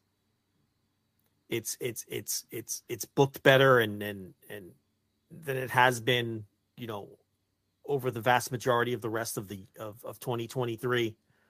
But look, MJF is just determined to prove some kind of point, and I don't, you know, it was very obvious when he came into the Wrestle Dream press scrum or whatever you want to call it that he was gotten to about all of this, because before anybody even asked him a question, he was already defending himself. And I don't know who it was he went after. It may have been Brian Alvarez for some tweet that he saw that called his match a gimmick match. And Brian actually liked the match, but MJF took offense to the fact he called it a gimmick match and then went into this long diatribe defending his flavor of ice cream. Right. Or that wrestling has lost its way, or we've lost a step or something like that. And now I'm bringing it back and I'm bringing a new flavor of ice cream or whatever. And it's like, all right, dude. I mean, you're not, and it's just very telling that before he's even asked a question that he's already in defense mode. I thought that was very telling. I feel like, and talking about how, and then he did that interview with Ibu from Wrestle Purist, and then buried him on Twitter, lightheartedly buried him, literally moments after his match on the pay-per-view, saying, "Oh, did the crowd not react to me now?" Or something along those lines. He just seems very, very sensitive and gotten to when it comes to this topic, and he's out to prove something. And yeah, the live crowds do respond to this stuff, and yeah, his segments typically do good quarter hours. Are they positioned in the quarter hours that traditionally do well? Yeah, they are. First quarter hour, top of the hour, but do they perform? Yes, they do. You can't take that away. Do I think it's some kind of red hot angle that's perform? Now look, let's not go crazy with how well that these quarter hours do either. Because it's not like this show is doing 2 million viewers and putting up 0.5s. Okay. The show's basically doing the same numbers it's been doing for the last year or so. It's basically flat to last year, a little down some weeks, little up some weeks, generally down. They're not selling tickets. Right. Just because your quarter hour is a little bit better than some of the other quarter hours does not mean it's a hot angle. It means it might be. Here's the thing. It should be. You're the world champion in the hardest pushed angle. And he's been the champion for a year. I don't think people quite. I know I didn't. When someone mentioned, "Hey, he's about to be the champion for a year, and he's going to have the longest reign in AEW history very, very, very soon." The guy's been top champion for a year. He's going to pass that very, very shortly. You can judge this guy. You can judge this guy on the merits of what is selling and what is drawing and what the TV is. Like, I know that there were a lot of people push back on that and say, "Oh, well, no, there's this and there's this and there's this and there's this and there's this." I'm sorry, man. When you're the world champion for a year, I got to see some business move. I mean, I can't just say, well, everything's kind of the same or down slightly. So, yeah, he's been fine. It's not his fault. I mean, the guy's been a champion for a year. Yeah, forgive me if I'm not throwing bouquets at your nice little quarter hours, which is what they are. This isn't some massive business boom that your dopey little brochacho line, storyline is producing. It's not. You're doing some nice little quarter hours. You're selling some T-shirts. No one's buying tickets to these shows. Pay-per-view business isn't blowing it out the door. I mean, there's other, no one can call this some kind of, people try to say it's a red hot angle, but there's no evidence that it is. But anyway, my point here is he seems a little insecure about it, snapping at people before they even ask him a question, explaining his thought process. And he's out to prove something. I don't know what he's trying to prove, but it's like, Max, all right, man, you proved your point. You proved that you can tell people you're going to do a body slam and then get them to pop for a body slam. You told people that you're going to do a double clothesline and then get them to pop for a double clothesline. You tell people to call somebody a talentless taint and then stick the microphone in the air in sheer desperation to get them to chant it. But you've proved that they'll chant it. Right. Okay? How bad was him saying, "All right, guys, now we're going to do a dueling chant"? Like, if you didn't watch the show, he literally said, "All right, guys, let's do a dueling chant." Yeah. One side will say talentless taint, and then the other one's going to, ass boys or whatever. And it's like, what? That's not, come on, man. He knows they're going to do it because he's over. Yeah. Right. But it's lazy. It's derivative. It's beneath him. It's uncreative. And now he's kind of on the defensive about it because there's a lot of people who think it's all of the things that I just said, that it's just utter garbage, stinking up the shows. And it's just interesting. He's trying to, I guess, prove some point to the other boys in the back or to fans or to whoever. we tap out. You proved it. You're a fucking genius. You're brilliant. You're a brilliant mind. You are a beautiful mind. You have proven that you can get these Pavlovian responses in the arenas, that you can get people to do sort of this lowest possible level form of crowd response theater in these buildings. You proved it, man. Can we get back to pro wrestling now? Right? You proved your point. You are no doubt the biggest brain in the room. Yeah, an amazing ability to tell people to do something and then they do it. Bravo, sir. But now can we all just move on from this nonsense? Right. Well, it all goes back. It all goes back to All In, and that's the point that I think all this changed, and for me at least, it was like the inflection point of like, okay, now I don't know what we're doing anymore, because I was under the impression, I'm sure a lot of people were as well, that all this was buddy, chummy. All right, yeah, we're brochachos, double clothesline, body slam, all this sort of stuff was all this wink, nudge stuff that both these guys truly did not like each other and were just faking it in front of each other to try to get to this end point where they were going to go to All In, and Cole let, MJF let his guard down a little bit and Cole swooped in to get the title shot, or MJF was playing 4D chess and letting this guy let this guy get his guard down so that he could turn on him, and all. That's kind of what we all thought was going to happen here at All In, was, okay, now we're going to finally move on or something. And I remember you saying like, don't be so sure that they got shit ready till December. And I'm thinking there's no way, because the whole story to me was that, and that was in canon, the story as well, because these guys would be chummy and buddy and brochacho or whatever, but then Adam Cole would touch the AEW title and MJF would snap a look at him and go like, hey man, hold on a minute, what are you doing? That's my title. And it was like, okay, at the end of the day, it's still all about this title. It's all about, this rivalry. And now we see those little bits of moments where they let their guard down, that it's obvious that these guys still cannot stand each other, and that someone's playing somebody and someone will get played at All In. That was my thought. You know what I mean? Like, yeah, I don't know. This is absolutely no disrespect to you or anything you just said, but I zoned out because I don't even give a shit where this story's going. Well, I'm saying though, I don't care either, because I thought the story was to All In. Yeah. And then it was like, okay, someone's going to turn on somebody. Someone is going to switch to say, now it's over. After All In, this buddy, chummy brochacho, which is over the top on purpose to get people to kind of say, okay, these guys are being so over the top that it's clear they're fake nice to each other. They don't actually like each other. They're going to destroy each other at All In. Max is going to beat Adam Cole into a bloody pulp or whatever and take his title back, or Cole's going to turn on him with the help of Roderick Strong or whatever. And then none of that happened at All In.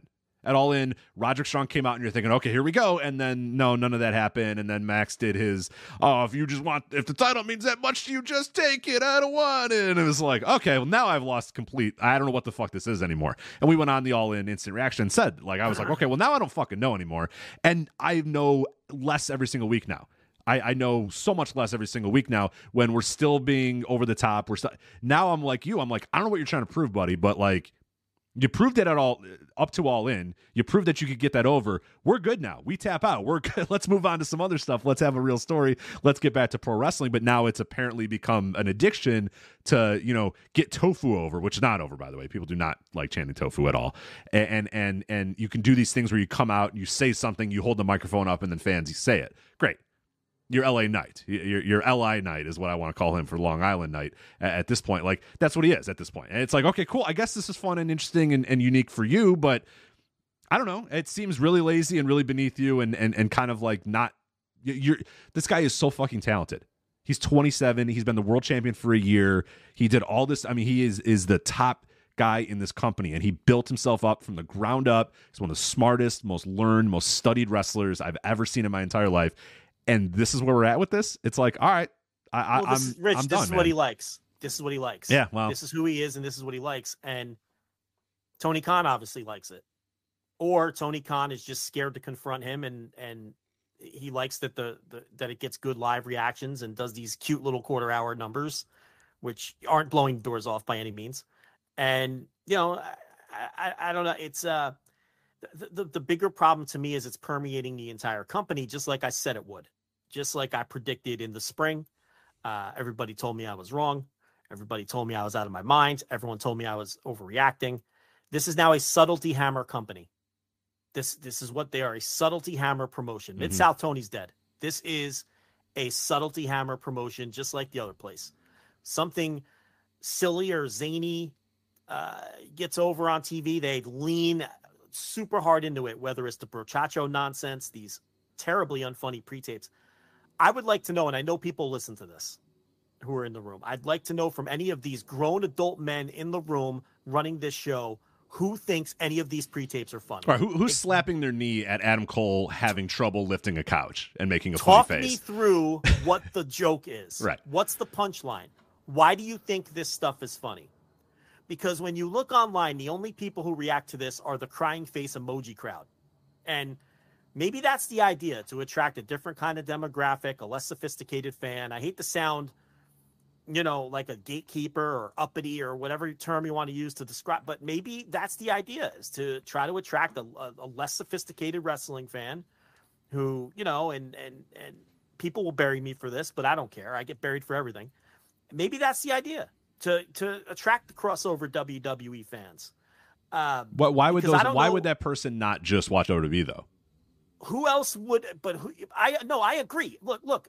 My point here is, we're seeing more of this now, like with Timeless Tony. She did something that was mildly amusing, and they're leaning so far into it that now she's a total NXT caricature, right? You're going to see that giraffe on TV. I guarantee Oh, my God, Matt Taven's giraffe. They showed that giraffe twice. He's stroking it, looking at the camera. That fucking giraffe, you get ready for that thing. That thing is going to be everywhere. There's going to be a shirt about it soon. Roderick Strong has like this crackly, whiny-sounding voice. So now what do we get on TV every week? Adam! And who does that appeal to? It appeals to idiots. Right. He went from guy in a neck brace to now he's like a full-blown caricature. He can't walk. He's in a hospital gown, and it's like, he's wearing a hospital gown while not in a hospital. This is just low level. God. Who wants this shit? Fuck off. It's low level. It's low level, low brow WWE style sports entertainment. That's what it is. And that's what this promotion, it's permeating more and more into AEW. And the problem is, it's like I said in the spring and what I tried to warn people about. Once you go down this road and some of this stuff starts getting over, every single person in the back who's not getting TV time, who's not happy with their push, they go home at night, their head hits the pillow, and they're thinking about, what kind of wacky, zany character can I come up with? Because this is what gets on TV now. This is what gets over. Tony Storm is working the main event on Dynamite. Tony Storm gets segments every week. Roderick Strong is doing his gimmick on TV every week. The Brochachos is the top story in the. This is how it happens. And this is all I was trying to explain to people months and months ago. And the more Tony Khan allows this stuff to be honest, look, the floodgates are open. You can't put the toothpaste back in the tube. Okay. And there's going to be more. This is a subtlety hammer promotion now. Longtime listeners know what I mean when I say that. Oh, yeah, at this point, the next time AEW subtlety hammer now. Oh, for sure. The next time Daniel Garcia comes out, he needs to do his dance like the entire time. You know what I mean? Like, absolutely. Walk down the ramp doing the dance. The bell rings, he does the dance. Instead of doing it once or twice a match, he's just got to do it every second of the match. Yeah, and this is not even a referendum on their future, the future of the company or anything like that. Maybe they'll be successful going down this path. My problem with it is I am almost entirely lost hope that this is going to be an alternative to what the WWE was offering unopposed for 2 decades, because they're so similar in so many ways now in the way that they're presenting their product. So, look, they're going to get a big television deal. I'm sure the attendance will turn around at some point. And they're going to be fine. The pay-per-views are still great. We still have those. You just got to ignore MJF shit, and the pay-per-views are great. Yeah, they keep throwing MJF bullshit in the first match of the pay-per-view and then have 2-3 hours afterwards of just incredible stuff. That'll work for sure. But, yeah. Yeah, but the problem here is we're no longer this rebellious alternative to what the standard in American television wrestling is. We're just more and more just like that place. Well, I used to come on this show and I would say that AEW, for better or for worse, in my mind better, but for some people maybe worse or whatever, is a pro wrestling company. And we haven't had a pro wrestling company in this country in decades, probably 3 decades. Because WCW I can't confidently call it a pro wrestling. It's not a pro wrestling company anymore. And that's whatever. Like, it's okay. But it's more. They've chosen this, and it's deliberate. And the reason I believe is they're shook by the bloodline and the success that WWE had earlier this year, turning around their house show business and their ratings and their business. And they feel like in order to appeal to WWE fans, they have to do more things. And you have a guy like MJF, who this is his preferred style of wrestling, and he's the top guy, and he's going to do what he wants, and no one's going to stop him. And as long as he's producing these halfway decent quarter hours, he's got the argument to back it up.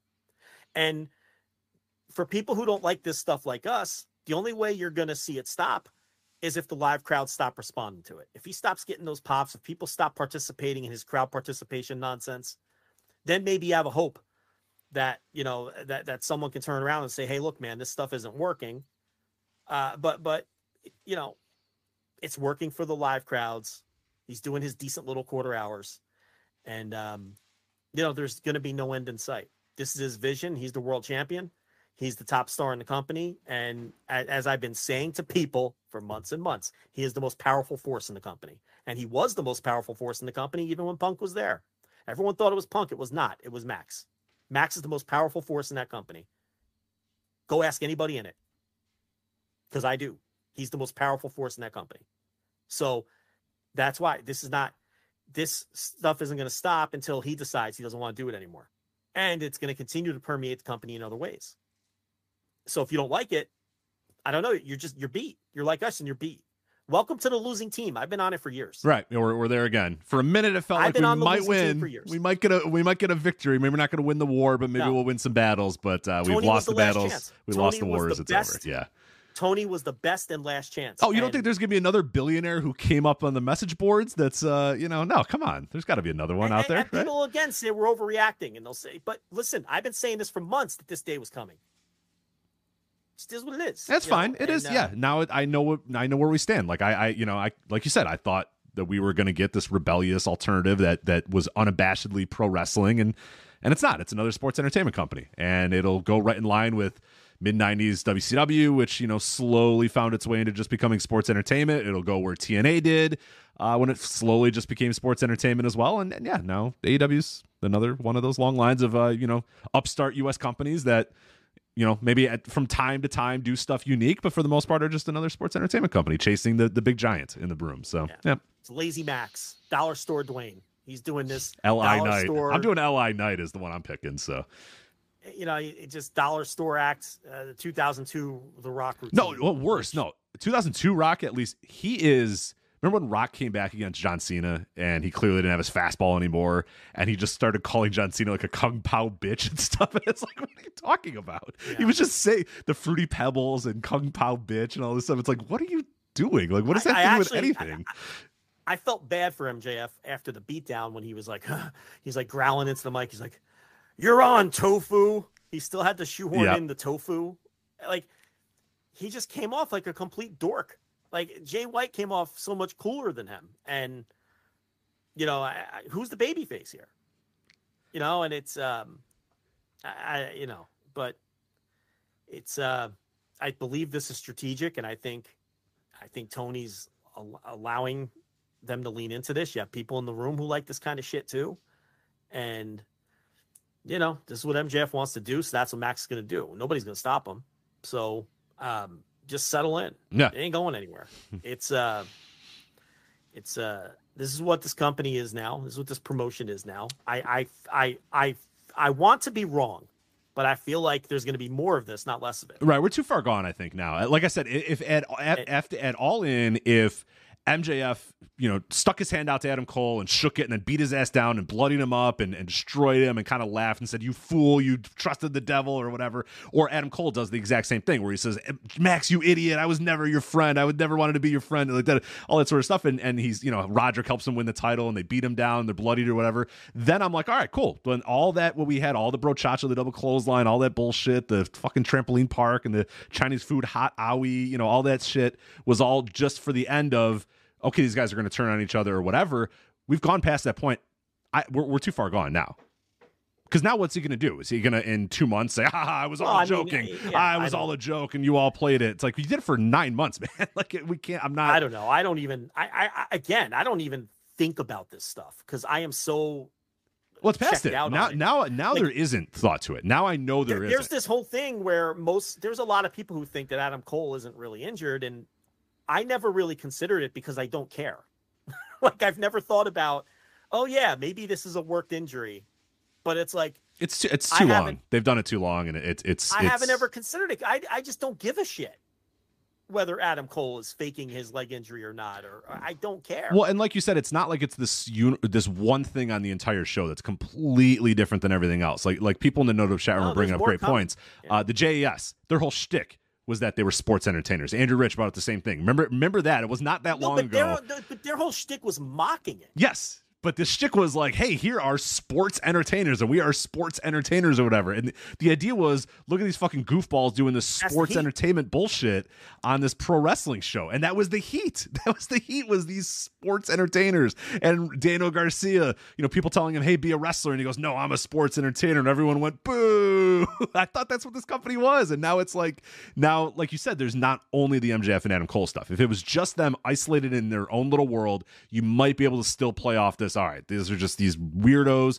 doing their own weird dumb thing or whatever. But like you said, now you got Tony Storm being a 1940s film noir starlet or doing some Sunset Boulevard bullshit, and it's like, all right, and it's going to continue. Like you said, it's not going to just be Max and Adam. Now Roddy's in there. Now the Kingdom are in there. Now Tony's in that universe or whatever of this, just whatever the anything that mildly is amusing will be leaned into with the subtlety. It's it's becoming a comedy program in a lot of ways. It's exactly what it is. And that's not to say that they're not still going to have great matches and great pay-per-views. All of that will continue, but you're going to have to deal with this bullshit too. It's a variety. It's now a variety show. The classic, we have something for everybody. What Vince McMahon would always say, and it's like, all right. Well, when the original concept here was that we were going to be an alternative and be different, right? And now we are more alike with them than we have been in a very long time, and less successful. Keeps getting at the gates and in the ratings. So. All right, the gap keeps getting closed in terms of how different these two promotions are.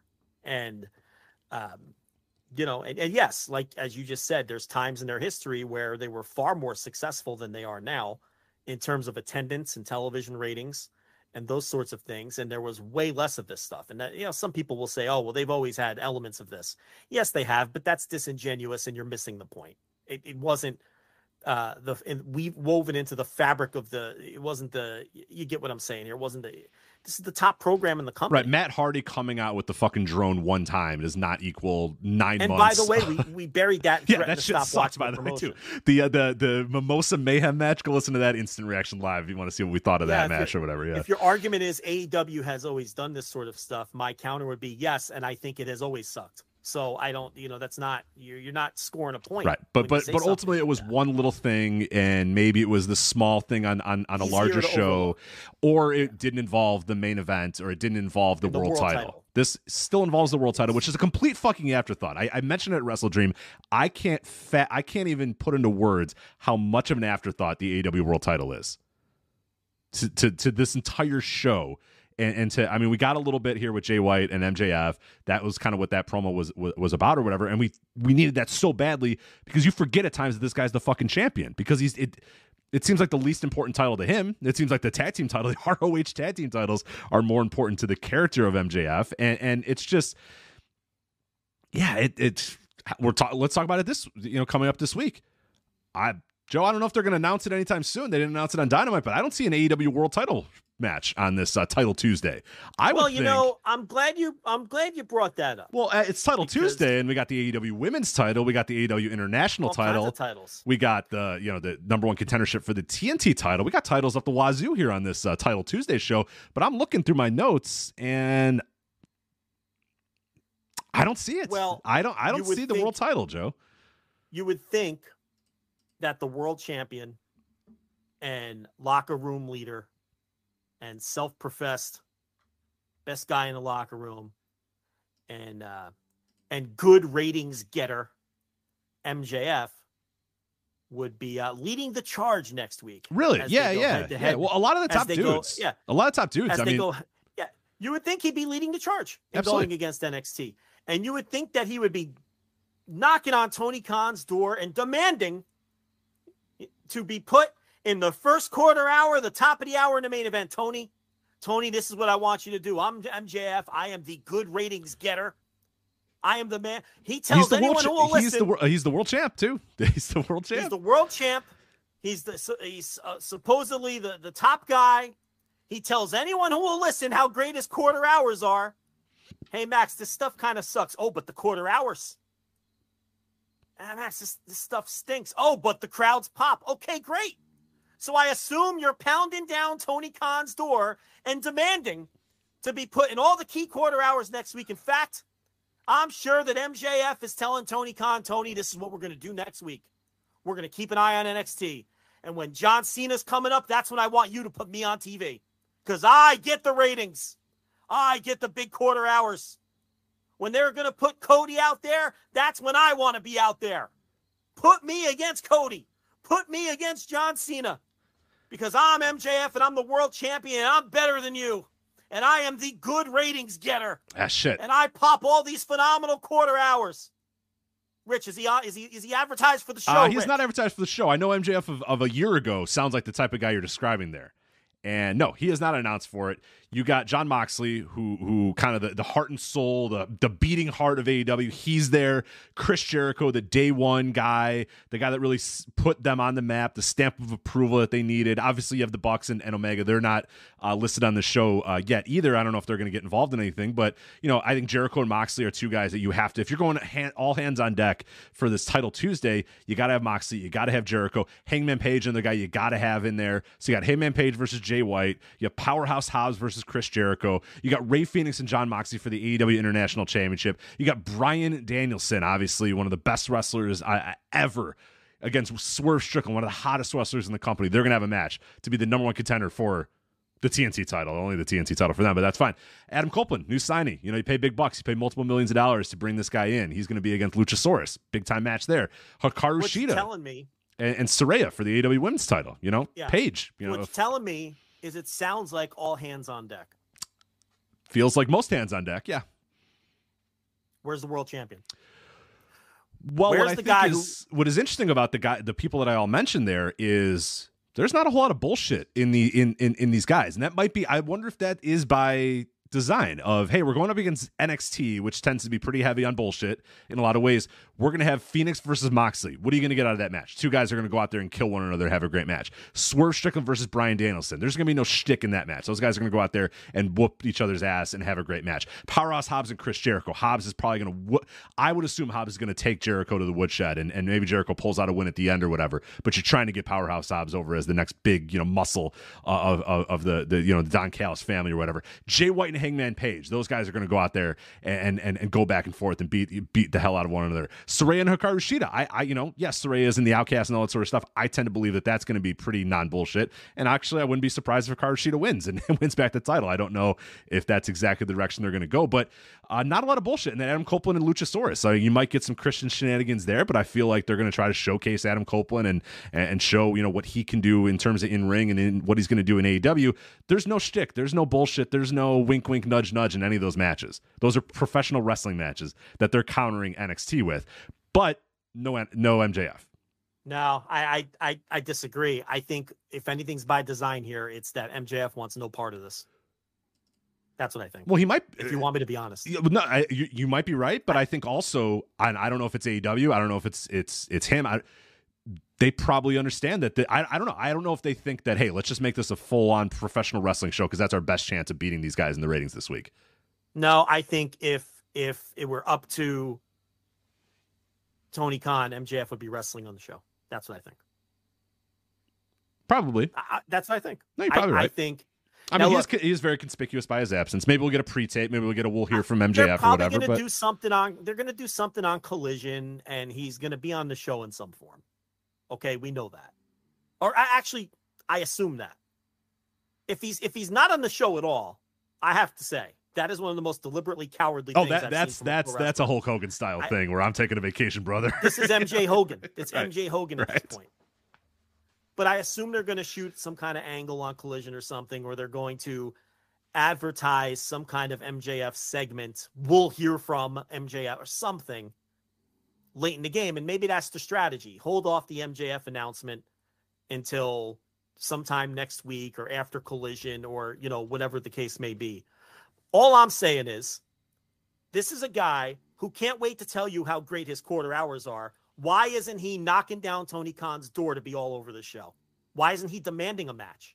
Why isn't he out to prove that he's going to beat the surging NXT show this Tuesday?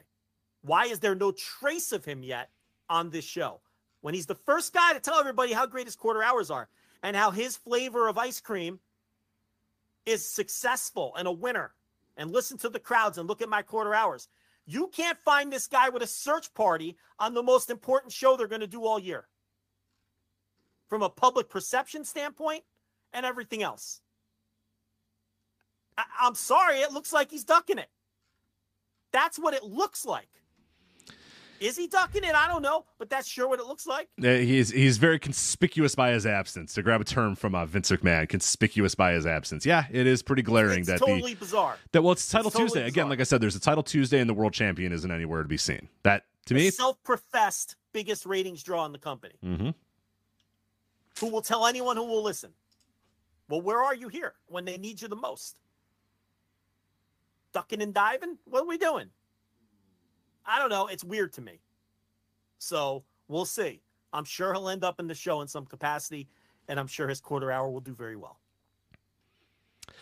So next week, obviously, NXT, they have Carmelo Hayes with John Cena. So John Cena will not be wrestling. He'll be accompanying Carmelo Hayes to the ring versus Braun Breaker, who will have Paul Heyman with him on this night. So obviously just trying to get as many dudes that are in the area to come out there and do it as well. Cody Rhodes will, quote, make a major announcement, probably something related to a Dusty Classic or a Dusty Cup or whatever. And then Asuka versus Roxanne Perez so far announced for NXT. I'm sure they will load up. Becky Lynch, as I said, is still the NXT champion, so there's probably a pretty good chance that she'll be on the show. So I will see over the next couple days, and they'll promote the fuck out of it during Raw as well. They're not putting John Cena and Cody on the show because they're just going to say, whatever, we're just going to do our normal show. No, this thing will be, the Dom will be there, dudes will be there. They're going to definitely ramp this thing up, and I'm fascinated because they, viewership wise, NXT got more viewers this week than AEW. Now demo wise, that's always going to be tougher. I have no idea, but I think it's going to be a dogfight, man. I think NXT, you look at the ratings that they've done, the surge in the ratings that they've had. AEW's been kind of uneven, and we've talked about this for a couple of weeks now, maybe a couple months now, and people are maybe starting to finally listen to us. I think this week was maybe the eye-opening one finally for people, that we have said if you track AEW's ratings, there was a long time where we used to track AEW ratings, and we would say, it's so interesting, real sports affects AEW more than it affects WWE. The WWE fans there could be a great Monday Night Football game on. There could be a big-time World Series game on. There could be some big-time NBA Finals game or whatever. But Raw, that audience will mostly stay the same. They'll get hit during Monday Night Football, of course. But for the most part, they will stay the same regardless of what a big-time sport thing was. AEW was not the case. If there was some big-time sport or a presidential debate or whatever on a Wednesday, they would get slaughtered by that thing. And sports always affected them more than anything. Little by little, sports have not affected AEW nearly as much. Now the biggest thing that affects AEW ratings is a WWE show. Whether it's be an NXT show, a show in England, a WWE PLE, an NXT PLE, whatever it may be, the thing that affects AEW ratings more than anything right now is something happening in WWE. Not sports as much. I think their audience has changed. Absolutely. And I've had this discussion with people. I think their audience has changed. I was stunned at the effect that WWE pay-per-views have had on Collision. This week was the eye-opening one for a lot of people because what happened was Collision had a few of those weeks where they were up against college football, and it was like, oh man, they're going to get slaughtered by college football. That's just what's going to happen. And I kind of thought the same thing as well. And then they started to tick up a little bit, even during good college football games, even during some good weeks. And it was like, oh, all right, well, hold on a minute. Collision's kind of stabilized at 500,000, 600,000, even during a big time loaded college football night. So, okay, maybe this is good. And then this week comes and it's 300,000 total viewers. And I forget the demo number, but it was some shit demo number. And it was like, holy fuck, they lost half their audience to No Mercy, right? Like their same good college football games were on both nights. Big time college football is on both nights. They lost half their audience to NXT No Mercy. And I really don't think that would have been the case in 2019. Hell no. Or 2021 no. even. I don't think that. I think the audience has changed. And I think it's partly a self-fulfilled prophecy with a lot of this type of stuff that the show has changed to some degree and continues to change, and it's drawing more of that kind of fan. And I think it has pushed away some of the fans who just want to see pro wrestling, and I think it has pushed some people like us away. And I think that is what has a lot to do with what's happening to Collision when they go up against WWE shows. And I think if I had to make a prediction right now, I think NXT is going to wipe the floor with them next week. It's NXT's night, right? It's Tuesday, correct? Correct. First, that's one huge advantage. Yep. So normal night for NXT and an irregular night for Dynamite. Irregular night. So that right there, boom, you're behind the 8 ball. Number 2, coming into this week, NXT just did more total viewers than AEW did this past week. The numbers that came in today. So they've got momentum coming into the week. And number 3, they've totally loaded it up with John Cena and Cody and Paul Heyman. And, I assume Becky Lynch is going to be on the show, right? She's the fucking champion. Yeah. She's not announced yet, but I would almost be positive that I think, because if we'll talk about it during our No Mercy review, if you're not going to move that title to Stratton that week, it's because you want Becky Lynch to pop a few more numbers for you, particularly this week as NXT champion. So, yeah. Dominic won his title back, didn't he? So it's like, Trick beat him at the pay-per-view and Dom won it back. So, yep. Right, so you're gonna have all they're totally loading it up. They're on their night. The fuck out of it on Raw, by the way. If you don't think they're gonna talk about that thing all the time, they have every advantage here. And where is MJF? You can't find him with a search party. I just think it's a bad look, man. It's a bad look. And look, this might be a dated piece of audio in 48 hours when they announce something on Collision, or maybe on Monday or Tuesday, they'll say that MJF's going to be on the show. I'm sure he'll be on it in some capacity. If he's not, that is really, really telling. If he's not on the show at all, it's really, really telling. And you really have to question his guts if he's not on the show at all. But I mean, I'm sure he'll be on the show in some capacity, but he's not going to have a match. There's already 6 matches announced. They already have 6 matches announced. So he's going to be in a segment. There's not going to be a ton of time for segments with 6 matches on the show, especially 6 matches of those caliber. So is he going to have his traditional segment at the top of the hour that goes 19 minutes or whatever? I don't even think there's going to be time for that. I don't know, man. It looks shady to me. We got a little MJ Hogan here. This is a Hogan move, man. This is a Hogan move. Okay, as is making sure you're in the openers on the pay-per-views after All In. The pay-per-view that comes a week after All In that you don't think is going to do well. And then Wrestle Dream a month later. Making sure you're as far away from those main events as you can get. I'm just saying. Like we talked about, like OJ. I'm just saying. It's like OJ on Twitter. Yeah, two matches when you get 70,000 plus in the building, but openers the rest of the times, and that world title can't. Squinting to see that world title. Okay, yeah, I guess we're not going to defend that world title on any of these shows ever. That's fine. Yeah, I don't know. I'm sure he'll be there. I'm super curious. Because Swerve is on. Not Swerve. Jay White. Jay White is wrestling. Hangman. Swerve is wrestling. Swerve is wrestling Danielson. Jay White's against Hangman. Right. So Jay White's wrestling Hangman. So I'm sure MJF will have something to do with that. You would think, after starting the program with Switchblade and already announcing the match and everything. But I mean, maybe not. I mean, it'll say a lot if he's not there. I think right now, if I had to make a prediction, I think NXT is going to wipe the floor with them. I would say too much working against AEW. A lot working against them. AEW's got that momentum going. Or NXT has that momentum going. They're going to load this thing up. They're going to bring big. Cena is still a very tangible draw. No matter what people, Reigns, you can talk about Reigns for whatever, but we say anytime you announce Cena, you put Cena on a show, he drives numbers and Cody drives numbers. I think there'll be particular interest seeing Cody on a Tuesday going up against AEW. Will he say something? What is he going to say? Is he going to give any sort of backhanded, oh man, I totally see the interest in that. I would absolutely see it.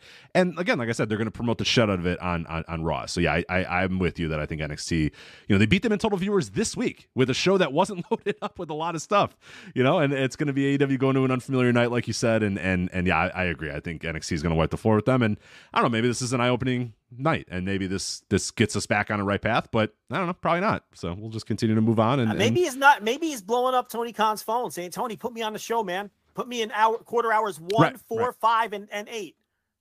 I'm begging you, Tony. Let me lead us into battle. I am the good ratings getter. Look at my quarter hours. Let's do this." Maybe he's doing that. Maybe Tony's like, "No, Max, no, you need the week off." I don't know. Maybe that's the case. What do you think? Maybe he's begging. I want to take him on, Tony. Let's take him down. Let's go. You can count on me. You're world champion. I am your bastard. It's whatever just his catchphrase is. You count on me, Tony. Let's do it. Scumbag. Yeah, I'm your scumbag, Tony. I'm your scumbag, you fucking Mark. Let's do it. Maybe that's what's happening. I don't know. Yeah, maybe. I don't know. Title Tuesday. I may put the World Championship on the line on Title Tuesday in the Big Times Ratings war against NXT. And you can't say they're not trying. Like some people might say, well, they don't have to unload everything just for NXT. Oh, they're not punting. Motherfucker, look at this lineup. Jay White versus Hangman Page, Swerve versus Bryan Danielson. Those are two pay-per-view. You know, we always rag on Tony for not booking big-time singles matches on his TVs or big-time singles matches in between pay-per-views, and you could do that. Motherfucker, Swerve versus Danielson, you could have easily done that on a pay-per-view. Jay White and Hangman Page, you can easily do that on a pay-per-view. Phoenix and Moxley, they've done it on TV. They could have held that one off for a pay-per-view since this is a rematch.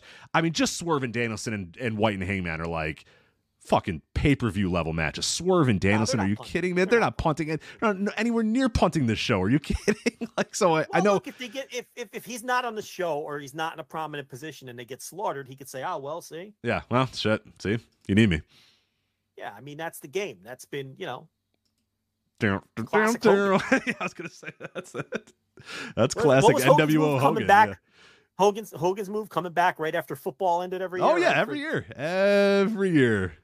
Right after Oh, there he is. Yeah, Voodoo Child playing on the speakers. Hey, there's old Hulkster. Yeah. I'll say this, and this. Listen, I promise I'm not taking a shot at you here. I'm going to say this though. Adam Copeland so far, nothing but impressive. Small sample size. Yeah, the promo's good. I'll admit it. You know, that Christian segment obviously was the highlight of Dynamite. Okay. But did you see him at the presser after the pay-per-view? That was good stuff. I will admit that was good stuff from him. Man, you can't look. His attitude is obviously great. But does he just know that's what people want to hear too? Listen, they're pro wrestlers, Rich. Tokyo Dome, Okada. So he's a worker. He's a professional wrestler. Do remember that. Big smile on his face, great attitude. He's saying all the right things. Is all I'm saying. He's saying all the right things. He's coming across genuine. Is some of that performative? Is some of that performative for the fans? Is some of that performative for the boys in the back? Of course, it's pro wrestling. You always have to consider that stuff. But I will say, the little that we've seen from him so far, this is why I will remain open-minded. That's all. I'm going to remain open-minded. The minute he pulls out a stool, I'm out. But he's grabbing his hair. Pull out. Got the haircut, though. He got the haircut. He did get the haircut, yeah. So it's going to be tough to see. Look, this is not this guy's been around the block. He changed his look. You know what I mean? Like, he knows what he's doing. Like, he's presenting a new version of himself, and he's saying all the right things. And, like you're saying, he's bringing up, I've never worked a Wrestle Kingdom. Like, what if, like right, it is Adam Copeland voice. I'd love to face Kazuchika Okada at the Tokyo Dome. It's like, okay, brother, all right. It's like, last night on Dynamite, this is gonna sound weird, maybe. The vibes he was giving me were Mick Foley. I was listening to him talk, and I'm like, he's coming across like Mick Foley in a weird way, and then he was gassed too. He got in the ring with Shivani and he was, Tony, I love you, but you got to hit the bricks in between heaving. That man was gassed from his ring entrance. So he better get back in the gym with his boys FTR and get the cardio back up. Because remember, he's tight with FTR. Oh, yeah. Yeah, they were more than happy to Phil's gone, and then there's that clip of them going, hugging him when he's ready to go. So they got their new boys. Top guys have their new favorite boys in town here. So that's absolutely. But listen, he's saying all the right things. Yeah. Both. Hey, did he get them to 4,000 for that Stockton show last night or what? He didn't. They got to 38.25. Darn. Well. Yeah. Maybe next week. Now listen. 1,000 tickets distributed after he was announced for the show. Are you impressed or not impressed? Yeah, that's impressive. I mean, good Lord, can you imagine if he wasn't? I know. They were going to put 3,000 people in that building? Less. Like 2,800. We just talked about the AWA doing 2,800 in the Cow Palace. And laughing about them, saying they should close up shop. Like they walked to that Cow Palace and said, it's all over. Close up shop when they had 28,000. That show was such a bomb that Russ Francis retired. Vern Gagne stopped going to San Francisco, and the company closed them a year and a half later. Right. And they almost did 2,800. If it wasn't for Edge, they would have done 2,800 last night. So I don't know. Maybe Max needs to pay more attention to the ticket sales. Holy shit. Have you seen what next week looks like? Independence, Missouri? Tell the people, because I already know. Oh, my God. All right. So the setup for Independence, Missouri is 3,200. Thus far, they have distributed, this is 8 hours ago, per WrestleTix, 2,146. It's not good, man. Last time they were there, they had 39,000 or 3,900, not 39,000. That'd be a big number for the Cable Dahmer Arena in Independence, Missouri. 3,912 last time they were there. Yeah, that was in March. You know the significance of that show. Oh, of course I do. Yeah, that was the let's all get microphones in the ring, 4 pillars, and talk about why we deserve to be in the main event. The 4 pillars. The show I identified as the beginning of this television problem that they have struggled with for the rest of the year. We've come full circle and we're back in Independence, Missouri. Bring back the red, white, and blue ropes, baby. Bring them back. Why not? Fuck it. Why not? Great, man. They're at 2,146, man.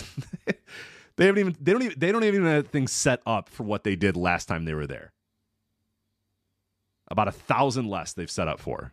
So they already, right out of the gates, for Title Tuesday, that show that we just told you about, they're just like, whatever. It's just 3,200 people, whatever. How do you feel about the revisionist history of Edge and Christian being the greatest tag team of all time? Oh, my God. Here, I have a challenge for There was definitely some people on Twitter, too, that were like, yeah. It's definitely, I mean, them are the Hardys. It's them or the Hardys for sure. I would ask any of those people to name their favorite Edge and Christian match that didn't involve a ladder. Right. In fact, I'll take it a step further. Name an Edge and Christian match that didn't involve a ladder. Right. Just give me one. Just say one. I mean, let alone one that we'll be here. Favorite. Yeah, we'll be here. Yeah. Now, listen, those were obviously highly influential matches. Some of the greatest matches in the history of that company. I would never take that away. But, and look, if you're AEW, your job is to promote. I understand. Okay, but they are not one of the greatest tag teams of all time by any stretch of the imagination. I'm trying to think of, should I do the old Dylan Hales gimmick? How many tag teams do you think I can name that were better than Edge and Christian until I start to get to tag teams that might be better than Edge and Christian? That's actually more of a Bill James gimmick. Yeah. But you think I can get to 100? Are we going to do this? No, I'm not going to name them. Oh, okay. I was going to say, it'd take a long time. That's hypothetically, do you think I would be able to get to 100? Hypothetically, you, I think, could get to 100. Yes, because you are I confidently name 100 teams that were definitely better than Edge and Christian? I think you could. 100. I think maybe over the weekend you should do a thought experiment on our Patreon and just write them down. You know what I mean? You don't have to explain every single team. Just sit down and write them all out and see what happens. Do you think I could get to 150? 150. I think you're going to get I would say that somewhere in like the 115, 120 range, you might start thinking about Edge and Christian a little bit. Okay, so around the 115 range is where you start naming teams and you're like, they might have been better than Edge and Christian. Like where it's debatable. Yeah, I think so. If you're counting Mexico, Japan, US, everything. Baby. Yeah, worldwide. Yeah, it's going to be 115, 120 before you're like, all right, maybe. These guys are pretty close. So see, I think confidently there's 300 teams historically. 300. Yeah. Oh yeah. 100 is not that many. When you really think about it, There's probably 50 current tag teams better than Edge and Christian. Is that pushing it? I mean, I don't know if that's even pushing it. Can I give you an example of what I mean when I say that? Yeah. No, you're probably no. You're when the rubber hits the road, and if I put the proverbial gun to your head, who's a better tag team with a better resume, Edge and Christian or the Astronauts? Yeah, the Astronauts. See what I mean? I think I can get to like 50 now. Yeah, right. Considering you started with the Astronauts, like whose comp tape would you rather watch? Yeah, the Astronauts, 100%. No, you know I mean, hold on a minute. Yeah, I think I'd like to watch. Well, man, it's hard to say because the problem is like as a kid, take away the ladders. We're taking away ladders, right? Or you just say, well, the comp tape's gonna have the ladder matches, like I'm saying. But the problem that I'm gonna say is that like when I was young, I love those matches. I had the fucking ladder match DVD they came out with WWE when they came out with it. I had an Edge and Christian comp tape, I believe, even at the time, or maybe it was some sort of best matches of WWE in the year 2000 VHS or whatever. I love those matches then. That is me when I was 14 and 23 years ago, and about 10,000 ladder matches since then that I've watched. So. That novelty might wear off a little bit, and the idea of watching a comp tape that's just a bunch of Edge and Christian ladder matches, that might not have the same appeal to me. So yeah, maybe I would watch the Astronauts tape before I'd watch the Edge and Christian tape. I like Edge and Christian, but Edge and Christian are better in theory than what they really put on tape. People remember them doing the 5-second pose and the goofy kazoos and the Los Conquistadors gimmick that they did for a little bit and that sort of stuff. Yeah. Legitimately smart and funny stuff. Yes. That I enjoyed. Take away the ladder matches and tell me your favorite Edge and Christian match. I challenge anyone. This is all I'm saying. They're better in theory than in practice is all I'm saying. And obviously stuff that didn't involve bell to bell. That's all. I like them. I like both of those guys well enough from that era. Good podcast too. Good TV show. That the TV show they had on the network WWE was Network show was very good. Was very funny. Yeah, very funny. Legitimately funny. Yeah.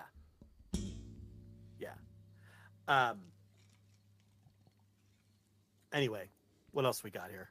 Well, that's NXT and WWE coming up next week, so we'll talk about that, I'm sure, on the flagship next week. Well, we're talking NXT. Let's continue it. NXT No Mercy, the premium live event, Saturday. Of course, destroyed Collision's number, just absolutely cut into it immensely. And main event, you had Becky Lynch versus Tiffany Stratton. You had Ilya Dragunov versus Carmelo Hayes.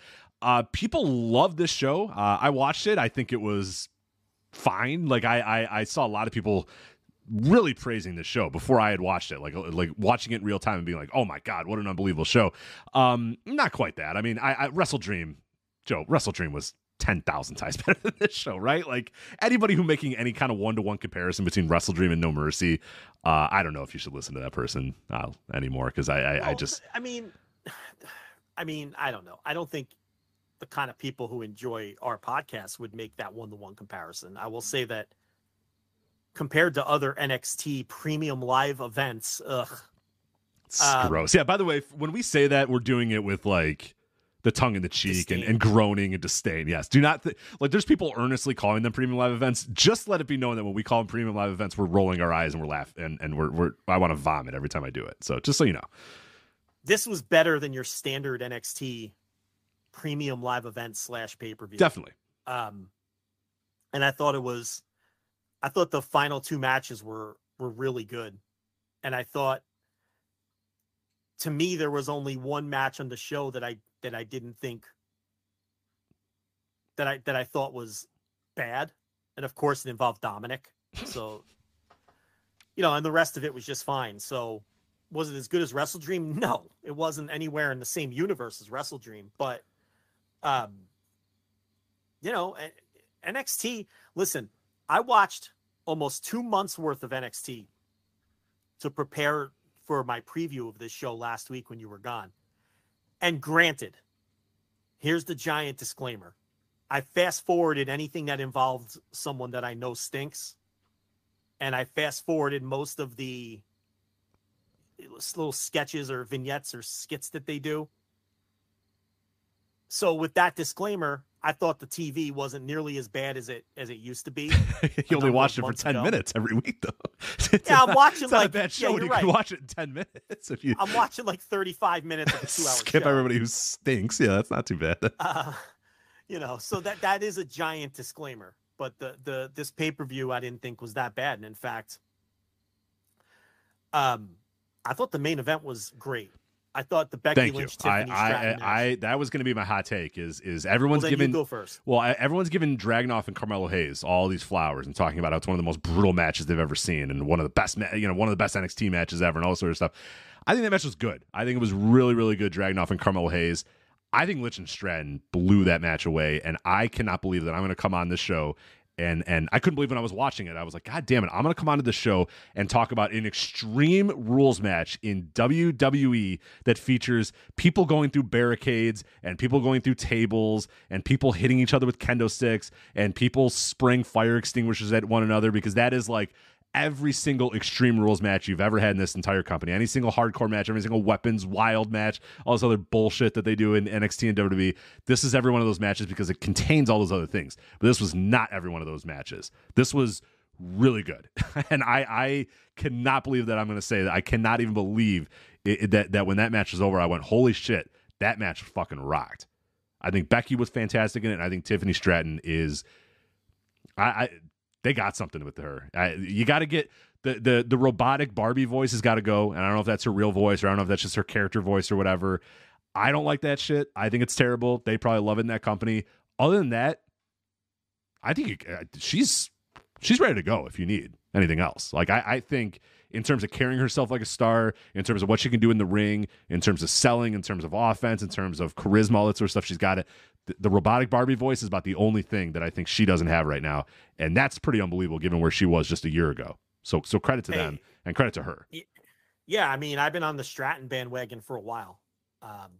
She's going to be a massive star. I don't think there's any doubt. She was more impressive than Becky in that match. And I thought Becky was very good. But when it was over, it was like, holy fuck, like Tiffany Stratton's a star if they want her to be. Yeah, she's coming along very nicely. She was always a blue chip A++ prospect. I've written about her a million times. And it was very obvious in this match. It's funny because people were very high on the title change that aired on TV, and I didn't think a ton of that match. I thought it was fine. Nah, I didn't love that match. I didn't love that match. Yeah, I'm the same. I thought that match was overrated.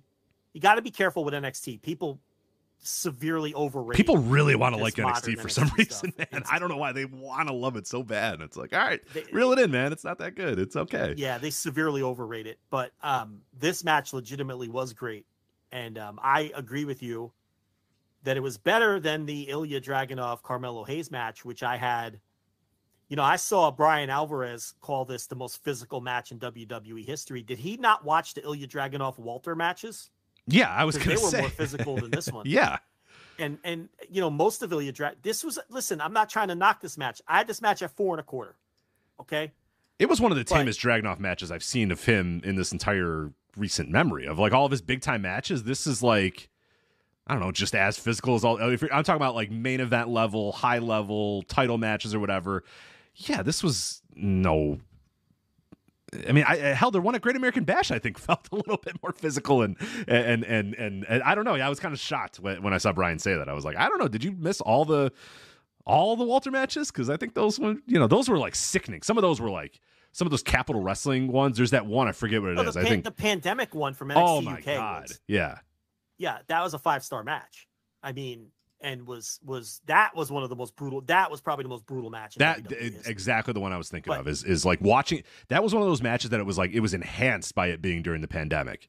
Yes, it's like oddly enough. Yes. What are these guys? These guys are just in this weird room, fucking killing each other. It's just two guys in a dungeon bludgeoning one another. Yeah, it's like what the fuck, and it ruled. Right. You were like, this is better because in front of a crowd it would have been cool because the crowd would have. But it was like even better because it's like, what are these idiots doing? Why are they doing this to themselves? They don't have to do this. Two guys in a dungeon bludgeoning one another, and it's like, am I on Pornhub or the network? Right. Why am I watching this? Why am I enjoying this? What's wrong with me? Yeah, and so this wasn't at that level from a physicality standpoint. The one thing you have to remember, and I just used Brian's tweet because, he's a big time pundit and he can handle everyone ragging on Brian this week. Yeah, Christian Rail taking the guy over the coals. You got it.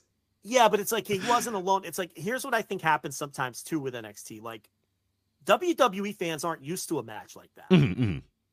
You know what I mean? And it's like, we see, like, to me, that, the Dragunov Carmelo Hayes match was like a higher end Noah N1 match. That's what it was. It was Go Shiozaki and Manabu Soya just chopping the shit out of each other and doing some meat slapping wrestling. That's kind of what it was.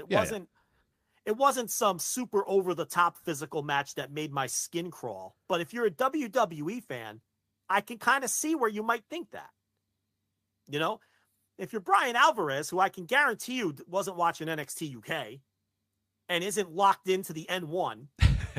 Right. Probably not watching too much N1 over there in the Alvarez household.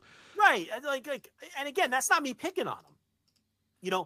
So Brian's favorite Kano match. What do you think Brian's favorite Kano match was of the last couple years? Yeah. Exactly. But so I preferred the Becky Lynch Tiffany Stratton match. And like you, I was stunned because I'm like, ugh, WWE, it's Extreme Rules. This is gonna fucking stink. But I don't know. We must be sharing a brain here because it didn't. Most of their types of match, but Becky has just been working her ass off lately. I mean, she tried so hard to bleed in that cage match last month or whenever it was.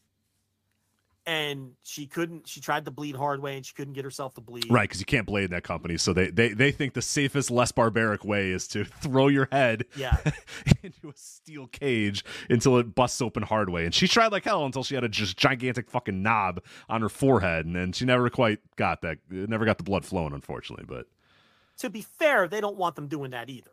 But these wrestlers want to have artistic merit to their matches, and they want to do things like that. Becky Lynch wants to be a pro wrestler and bleed, and it's they're not telling her to go out there and you can't run the razor, but go out there and smash your face into the kid. Like, they don't want her to do that either, but she's been working really hard. And I thought that this match was, it blew me away with how great it was. And I did think it was better than the Dragunov Hayes match, but they were both great matches, well worth anybody's time. Moving down the card, real quick on the main event. Real quick, were you kind of surprised that they did not move the title to Stratton here? Because I think this would have been a great opportunity to do it. Aside from the fact that you have AEW coming up this week and the tangible ratings draw in Becky, this felt like a moment to have Stratton win it back. But there's time. Maybe, but I don't know if they're going to put her on the main roster or not. So it could be losing up. True. But yeah, and to be, I gotta be honest, I don't think too hard about what they're going to do with these NXT titles.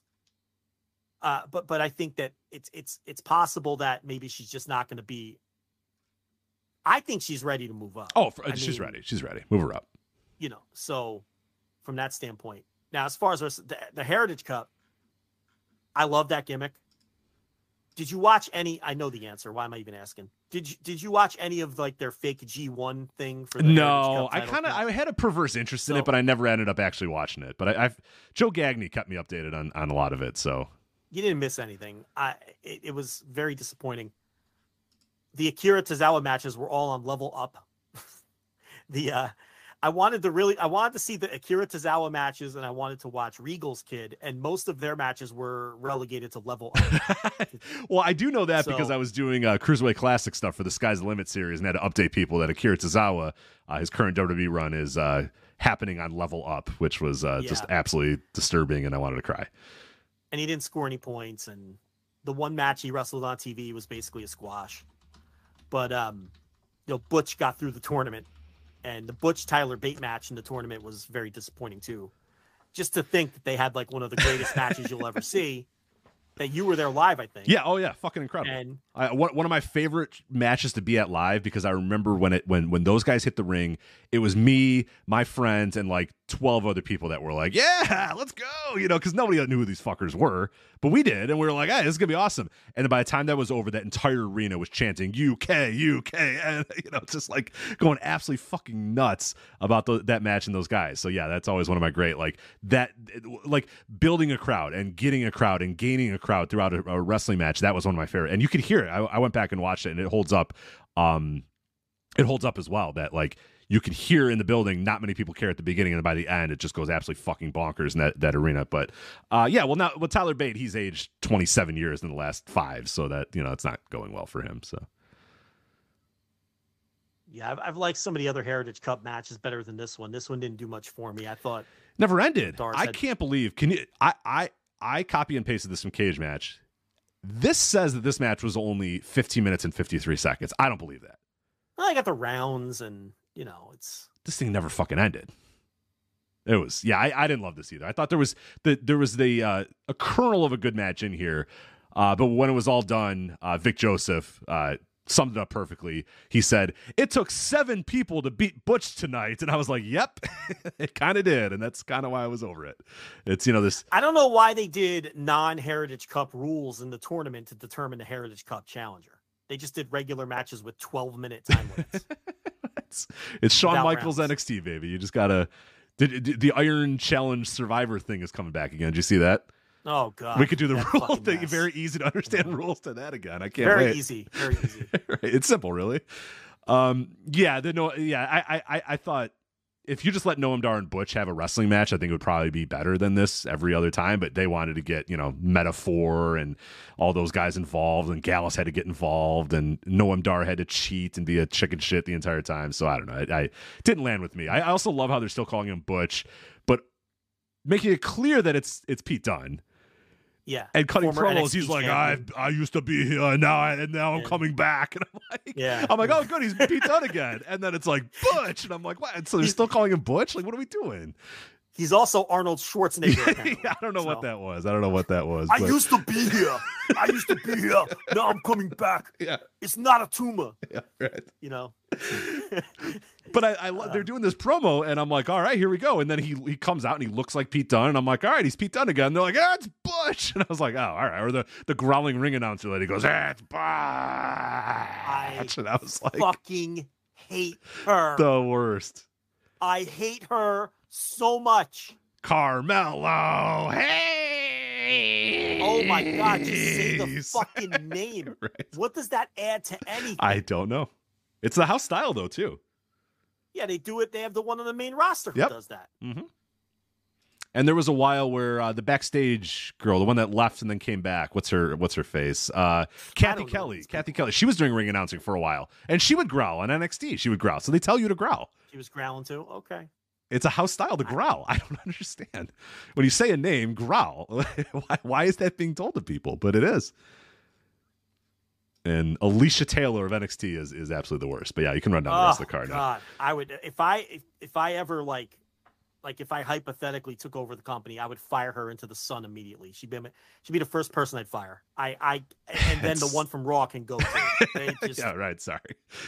God. Sorry, Ricochet. NXT won first. Yeah. Oh, yeah. NXT won for sure. And then sorry, Ricochet, but your lady's getting the pink slip. So 4-way NXT tag title gimmick. I don't know. We talked about this when we talked about Wrestle Dream. I'm just over these kinds of matches. It was fine, I guess. My eyes glaze over. My eyes glaze over. What do you think of Out the Mud? Out the Mud. Yeah, I think this is the first time of seeing Out the Mud. And Booker T. It appears to be Booker T's first time ever seeing that either. Even though I know it's not, but he's a revelation on NXT commentary, man. Every match is a new match for him. He doesn't know any of the rules. He knows nothing going on. Vic Joseph just increasingly getting more annoyed by him, and it's not even like the playful Gorilla and Bobby stuff.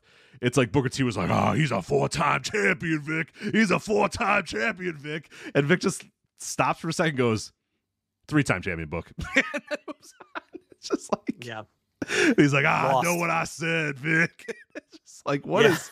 It's just so bad. I mean, Vic's just lost. Yeah, out the mud. They were not very good. I couldn't believe Scripps. I saw Scripps out there, and I was like, I swore Scripps got released, but Scripps did not get released. Apparently, I thought he was. Scripps manages out the mud. I swore Scripps was one of the guys that got released. Do you see their customized NXT nameplates are in the style of Grand Theft Auto? I do. Yeah, a little Out the mud. Yes. Out the mud. If you've never seen Out the Mud, they look like what was the name of Camacho and the Tongan guys that were told to be what were those guys' names? It was Camacho. Yeah, well, who's the other one? Wasn't there another guy? I forget if there was another guy or just Camacho. Who did Tangaloa team with? Yes, in when NXT? he was a fake Hispanic guy. It was the Sin Cara. Hunico, right? Yes. Yeah. They kind of have like that vibe going where it's just like somebody that they wear like street clothes. Right, somebody that knows nothing about street culture that they didn't know from Grand Theft Auto San Andreas. Like that's their frame of reference for their vibe is 1991 Los Angeles street culture. Right. There's somebody that right. Yeah. Led to the ring by Scripps. But also Scripps is there too. So yeah. I don't know. I mean, like the Creeds. Are we gonna shit or get off the pot? They've been in NXT for 10 years. Like, what are we doing here? Yeah, Out the Mud is if your only frame of reference for anything urban is Grand Theft Auto San Andreas and Boys in the Hood. That's what Out of the Mud is. Pretty much. Out the Mud, yes. Right. That's the aesthetic. This match, who cares? It's just whatever.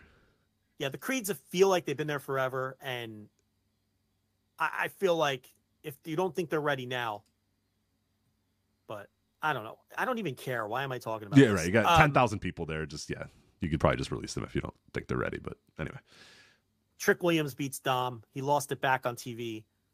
I've been a big proponent of Trick Williams basically since he debuted. I still say he has more upside than Carmelo Hayes. That's no guarantee, though, because Carmelo Hayes, to me, has the higher floor. Yes.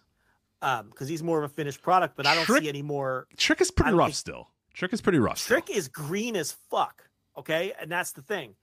He has a really long way to go. Like, he is a developmental. Like, the Creeds, they don't need to be there. Tiffany Stratton, she needs to move on. Trick Williams has legitimate years of work to do. And I don't know if he's going to get there. But this match wasn't any good. It's a Dominic Mysterio match, so he just is what he is, and he just stinks. And none of his matches are never good. And Dragon Lee took the biggest bump in the match as the referee. Yes, because by the way, Dragon Lee was the special guest referee with his mask and the little referee shirt. It's like, all right. Yeah. Yeah. Well, if you watched the TV, which you didn't, which I don't blame you for it. It made sense, kind of. But it's just Mustafa funny. Ali just disappeared. Oh yeah, where did he go? Yeah. I don't know what happened to him. But and then we had Baron Corbin and Braun Breaker in the opener. I did not hate that match.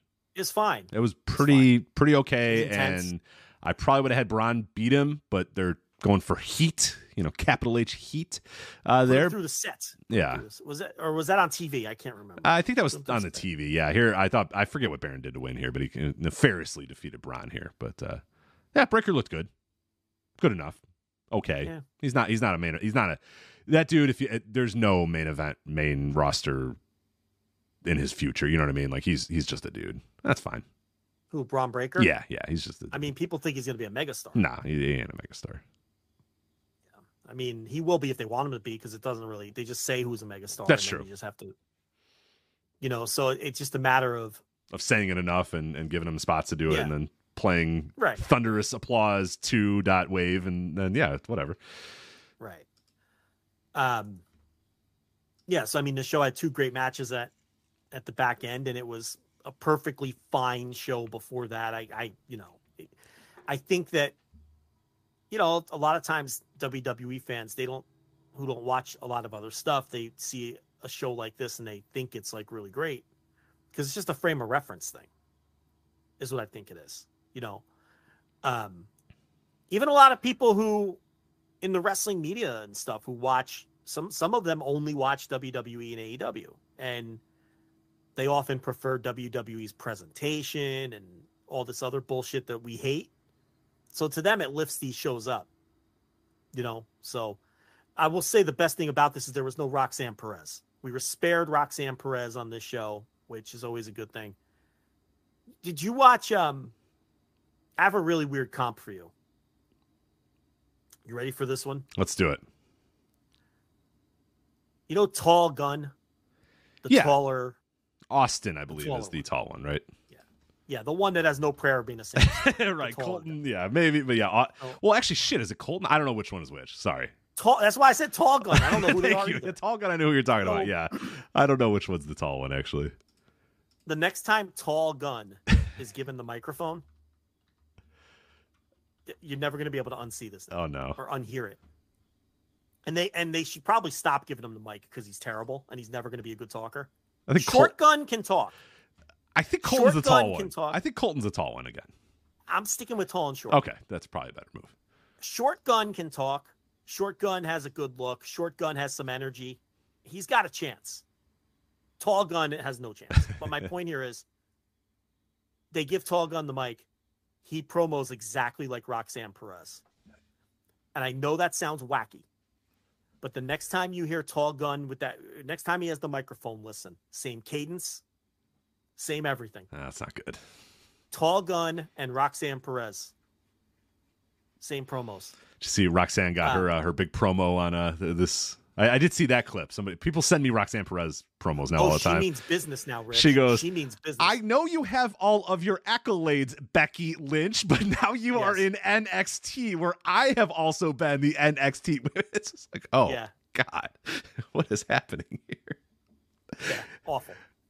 I have been as nice as I could possibly be, but now I mean business. You're in my town. You're in my world. This is my company. Yeah. It's like, okay. Okay, Roxy, Prodigy. All right, anyway. There you go. Not exactly, Buddy Rose wanting the new guy in the territories. Ugh. So bad. Well, that was NXT. But this was, by NXT standards, this was a good show. No, most of the time when we do these NXT PLE reviews, I want to hang myself. Yeah, we're like, all right, we could never watch these again. This got to be the last one we watch, right? I didn't have that thing. After this, I was like, you know what? This is a pretty decent professional wrestling show. So that again, startling given where NXT was a year ago, where AEW was a year ago, and now it's like, shit. NXT's got some stuff that's actually good. It's pretty wild, but there you go. Well, I know I'll be channel flipping next Tuesday as well, which, by the way, NXT television fucking stinks, by the way. So that I'm not planning on doing a whole lot of. It's a little better. I'm not planning on doing a whole lot of channel changing though. But if you skip everything that's bad, like I did, it's a little better, which probably isn't fair. But Well, speaking of PLEs, Joe, we have one coming up from WWE this weekend that I'm sure everybody knows about this and nobody forgot about this at all. Roadblock End of the Line coming up this weekend on Peacock, peacock.tv.com. By the way, we got that the WWE shop link. People were asking us, hey, how can I buy WWE merchandise from you guys? You can. Starting tomorrow, voiceswrestling.com/WWE. So if you want day one-ish shirts or whatever fucking LA Knight shirt there is, all available at voicesofwrestling.com/WWE. So we'll try to make sure that we integrate plugs in the future when we see a particularly great WWE shop shirt. We'll try to do that. But voicesofwrestling.com/WWE tomorrow. By the time most of you guys listen to this, we'll be live and you can purchase any WWE shop material there. So Roadblock End of the Line, main evented by John Cena and LA Knight versus Jimmy Uso and Solo Sikoa. Thoughts, Joe, about John Cena and LA Knight? John Cena and LA Knight will be facing Jimmy Uso and Solo Sikoa in a tag team professional wrestling match at the PLE. They sure will. They absolutely will. They sure will. John Cena's back. I mean, I don't know. I don't care. I don't know what to add. Hey, Uso, Knight. Solo Sikoa. Yeah. These guys are in the bloodline. So we'll see. Yeah, they are. Yes, those are two men that are in the bloodline. That's right. And they're teaming against John Cena and LA Knight. Yeah. Tell him. Yeah. Yeah. Oh God. This will be a great match. Let me talk to him. Is he gonna talk to him? I think he'll talk to him. Let me talk to him. I think he's gonna say yeah. I think he's gonna Does he say let me talk to him, or is that a Eli Drake thing? It might be an Eli Drake thing, I'll be honest. I don't maybe think it he is. says, let me talk to you. Let me talk to him. Let me talk to you. He does the thing with his hand when they say L.A. Knight. Oh yeah, I do it too. He used to do it, Eli Drake. Yeah, I still to this day do it. And he says dummy, but he didn't say. He says yeah. He doesn't say dummy. Yeah. Yeah. No. Yeah. Yeah. Yeah. He says yeah. He says dummy. Yeah. No, he doesn't say dummy. Oh, he used to say dummy. Yeah. Yeah. Yeah. He used to say dummy. Yeah, and then slap the button. Yeah. Right. No. Yes, I know. He says yeah, but he doesn't say dummy. Is what I'm saying. Yeah. He says yeah. Right. Yeah. Right. That's what he said. He Yes. doesn't say dummy anymore. Yeah. Yes. Just say yes. Correct. So Correct. yeah. There, I will stop Right. this by saying correct. Right.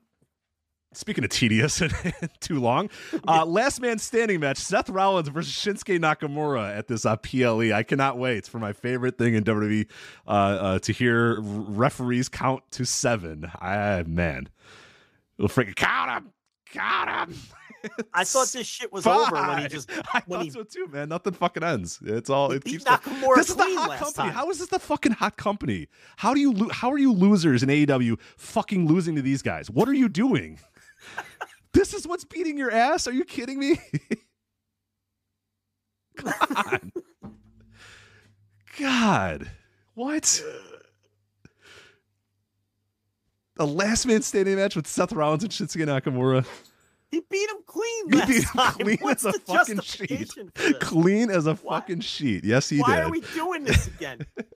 He beat him clean with a broken back. Like what's the justification? Right, for Shinsuke said another your match? back is broken. Seth said you are right, my back is broken. Then he beat him clean with his move. Yeah, he never wins Nakamura. 5. Count it. 6. Can't wait. 7. Gonna be great. 7. God, stay down. Stay down. I can't. I'm. It's gonna be Seth Rollins as portrayed by Beavis. Count him. Yeah, count him. Count him.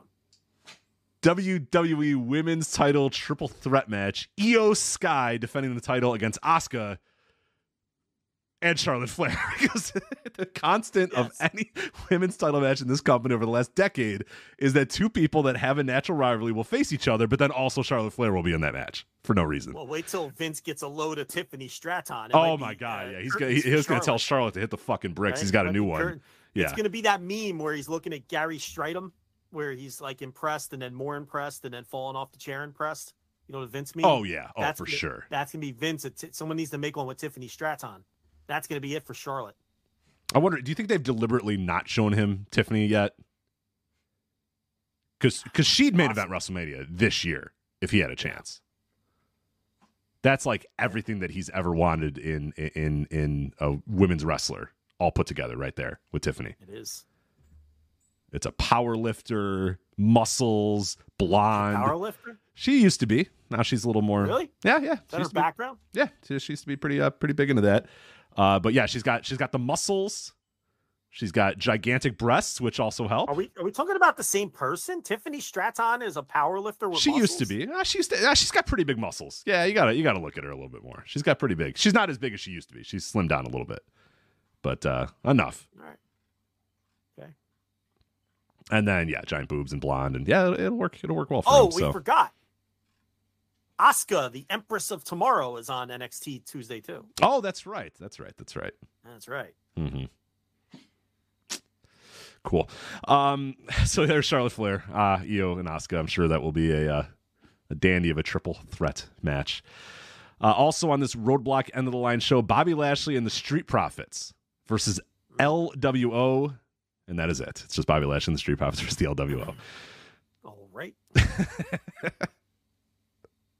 I don't have anything to say. I'm trying to think what I could possibly say to fill lie in to the even listener, a half a second of time of LWO versus Bobby Lashley and the Street Profits. All I know is this is the company that's just wiping the floor with AEW, and I'm stunned and shocked. And we lost the war, Joe. It's all over. So, and then finally, WWE Raw Tag Team titles and the WWE SmackDown Tag Team titles. The Judgment Day, Damian Priest and Finn Balor versus Cody Rhodes and Jey Uso. Yeah. I'm sure there's plenty of people really excited. Vroom, vroom. Roadblock and the line. Absolutely. I mean, maybe it'll be all right. I don't know. So I guess Stratton was more of a gym. Stratton was more of because people are correcting me as more of a gymnast, but she did a lot of lifting though too. Well, no, not powerlifter. She's pretty. I don't think she was a weightlifter. I think she. I don't think think she lifted weights. I don't think she was a weightlifter. Thinking of. I'm thinking of what's her face? What's the fuck? She's doing the makeover now on. They put her in leather now, and now it's supposed to be like, oh my god, she's like a fish out of water with her leather. What the hell's her name? Your least favorite person on Earth. Oh God, that could be a number of people. No, the NXT girl that you hate more than anybody. Like your least favorite wrestler on planet Earth. Oh my God, the little fucking the one for her name now. Yeah, the hell's her name? I'm so glad I don't remember her name, and I don't want to remember her name. It's so good. It's not Ivy Nile. It's not. The little gremlin. No, yes. I like Ivy Nile. Yeah, I keep thinking of Ivy Nile. It's not Ivy Nile because Ivy Nile. The little gremlin that was in Chase U. Yes. And now the chat room has nothing. Thea Hale. There it is. Thank you. Oh fuck yeah, Thea Hale. Yeah, no. Now she's not a kid anymore. No. She's an adult. Yeah. So then JC Jane. What did you used to call her? Toxic Attraction 3. Yeah, Toxic Attraction 3 is taking her for a makeover. So they're yes. This is the bullshit that AEW is looking at and going, we need more of this. This is how we're going to win this war. It's more of this. Yeah. So JC Jane, Toxic Attraction 3 takes Thea Hale to a makeover, and then they do, they go. And she's not so sure about it. By the way, it's probably on YouTube if you want to see it. It's fucking deplorable. She's not a kid anymore. Really. Yeah, she's not a kid anymore. But it took her a little while because JC's like, we got to get you new clothes. You can't be just wearing these college gear all the time. So she takes her and Thea goes, no, I don't want to try anything out. I'm too nervous. I just want to wear what I was wearing before. And JC Jane's like, no, you're an adult now. You have to wear real clothes. And then they do this fashion show, and Thea Hale comes out, and she's got like a dress on, and JC Jane's like, yeah, and JC Jane's like, yeah, it looks good, I like it, and Thea Hale's like, it's not me, I don't like it, and then she goes back. But then, Joe, you're never gonna believe this. A couple minutes in, she starts to have fun a little bit. She starts to say, you know what? I like this. Look at this skirt that I'm wearing. And JC Jane's going, yeah, that's more like it. That's what it's like. Dude, it's fucking awful. Like, I'm describing it exactly how it is. And then she starts feeling herself a little bit, and then she comes out and she's wearing leather. And even JC Jane's like, whoa, that's too much. And that's the comedy, is now she's full on like wearing leather. And I think she had like some Instagram thing where she's like, it's not a phase, dad, or whatever. This is NXT, by the way. This is what's going to wipe the fucking floor with AEW next week, right? You sure sound like someone who doesn't watch NXT, Rich. I prepped in front of No Mercy, baby. All right. I think while you were, somewhere in there while you were describing that, the Fightful account said, I'm loving these Thea Hale segments. Right. This is hilarious. Cry emoji, cry emoji, cry emoji. Hashtag NXT. Yeah. Listen, here's the thing, though. Don't worry for all you Thea Hale lovers out there. She still makes really annoying faces and dumb sounds. While she's wearing leather, she makes funny faces, and that hasn't gone away. Like, she still makes these really stupid faces and her eyes bug out, and she makes weird gremlin-like sounds. So that hasn't gone away. You still get all of that in the Thea Hale package. Now she's ripped. She may have been in powerlifting. No. Okay. I want you to apologize to me. So maybe she wasn't. Okay. She was into bodybuilding. Very heavy into bodybuilding. Look at Tiffany Stratton from 2-3 years ago. Much more muscular than she is today. I posted a pic in the No Dose chat room if anybody wants to see it. This woman was very much into muscles and bodybuilding and powerlifting and that sort of stuff a couple of years ago. So just want to point that out. Listen, I'm sorry, Rich. I'm doing my own research. Okay, do your own research. Follow her. Scroll. You'll see. You see what I'm saying? Yeah, go ahead, knock yourself out. Yeah, power lifter though. I don't. Maybe I not don't power know if she lifter. Maybe power lifter is not the correct term, but she's pretty big. They're all these broads come from the fitness world, right? Isn't that what they do? They Sorta. do like fitness competitions. Yeah. Right. Anyway. Right. Yeah, she's kind of ripped in some of these pictures. Yeah, see what I'm saying? She was a gymnast. You've always said that those are the people to try to get. Yeah, they should definitely the gymnast pipeline is not exploited nearly enough in pro wrestling. But just want to note that one of the reasons I also watched that Thea Hale, JC Jane thing was Sue Williams wrote a great piece about it.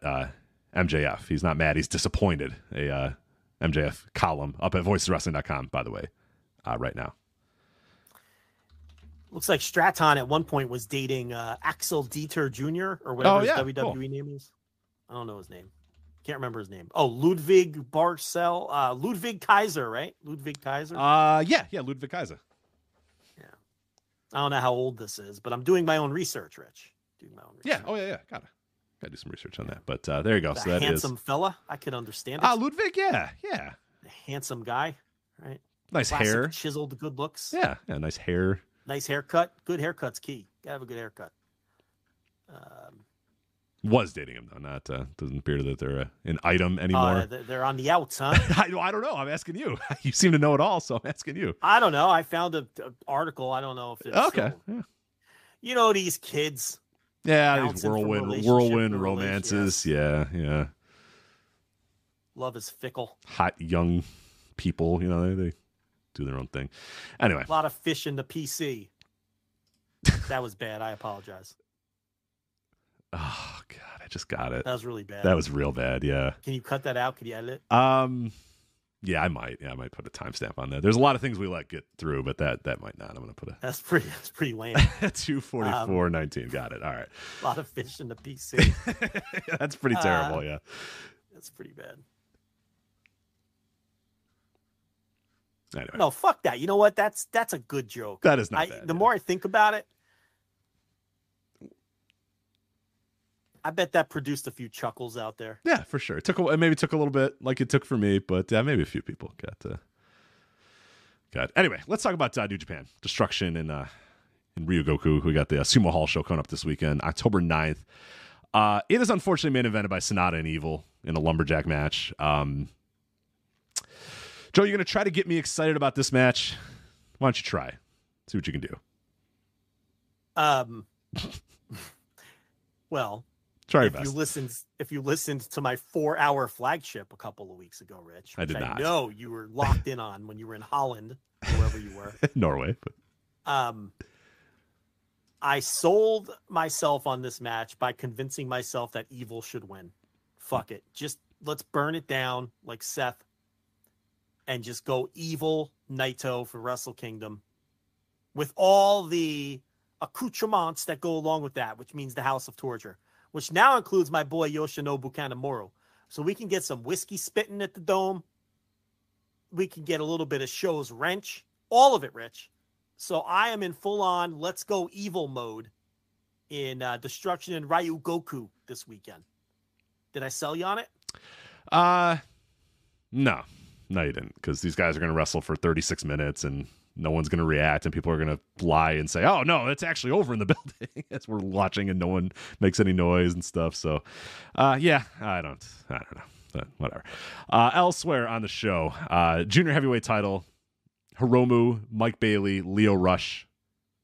But here's the thing. Like, half of these people have the flu, and we don't know who's going to be. Yeah, I was going to say, I think we should probably put a little asterisk here that everyone's sick in Japan right now with the flu, not this new wave of COVID that's spreading. No, it is the flu. So will anybody... Leo's out, or Leo's been out, so maybe he's fine or not. Yeah, who knows? There's like a bunch of guys that are out, so who the fuck knows what's actually going to happen on this particular show. So... David Finlay versus Tama Tonga, never open weight title match. Joe, sell me on David Finlay versus Tama Tonga. No. Oh, okay. Never open weight 6-man tag team titles. You don't have to sell me on this. I'm excited about this one. Okada, Ishii, Tanahashi versus the Motor City Machine Guns and Josh Alexander. Alex Shelley, Chris Sabin, and Josh Alexander versus Okada, Ishii, and Tanahashi. Count me in. That sounds awesome. Yeah, I mean, I love that they're defending these titles against these random ass teams. They defended against Makabe, Tenzan, and Tiger Mask in Korakuen Hall a couple of weeks ago, which was, a much better match than it sounds like on paper too. So yeah, I think that there's a big opportunity for Josh Alexander. He's got to be fired up for this. So yeah, I'm looking forward to it. This isn't a very good card. It really is not. Yeah, as you kind of run it down, you're like, oh, yeah, because that's about the business end of the card. Elsewhere, you got the New Japan Strong Openweight Tag Team titles, Bullet Club War Dogs, Coughlin and Kidd versus Gorillas of Destiny, El Phantasmo and Hikuleo.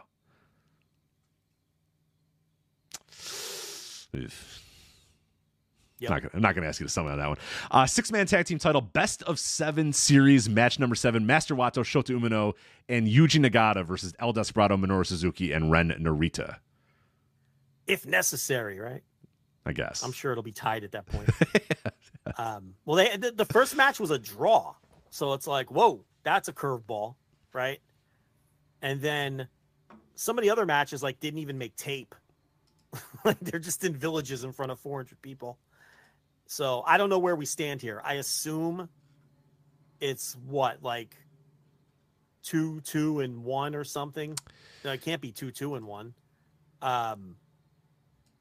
There would have to be another draw in there in the mix for them to be tied coming into this, right? I think so. Let me see where we're at right now in this thing. Yeah, let's get the background of this best of 7 because people need to know. All right, so you had match number 1 was the 30-minute draw, like you said. Yeah. Match number 2, Strong Style 1, so they were up 1-0. Match number 3, the Wato, Umino, and Nagata team won, so we're 1-1. Number 4, Strong Style 1 again, so they're back up 2-1. Then Wato and Umino and Nagata won number 5, so 2-2. And number 6 has not happened yet. So 6 has to be a draw. It's got to be. Because why would unless they're going to draw the best of 7 and then just and just say, wow, that was a fine little. Can they do that? You can't draw the 7th match because someone will win because someone has to go up 3-2 in match number 6. Yeah, but then I'm saying the other team could win. No, what I'm saying, a draw in the best of 7, as in one of the teams goes up 3-2 and then the other team goes 3-3, and at the end of it, the best of 7 is. They could do that, but then you have to go into the match with one team's best outcome being a tie. Right. Which is, I wouldn't do it that way. I would not do it that way. No, but yeah, it's just weird psychology. So whenever that 6 matches, head over to your online betting site and see if you can bet on a draw. I think that's the bet. That's the play.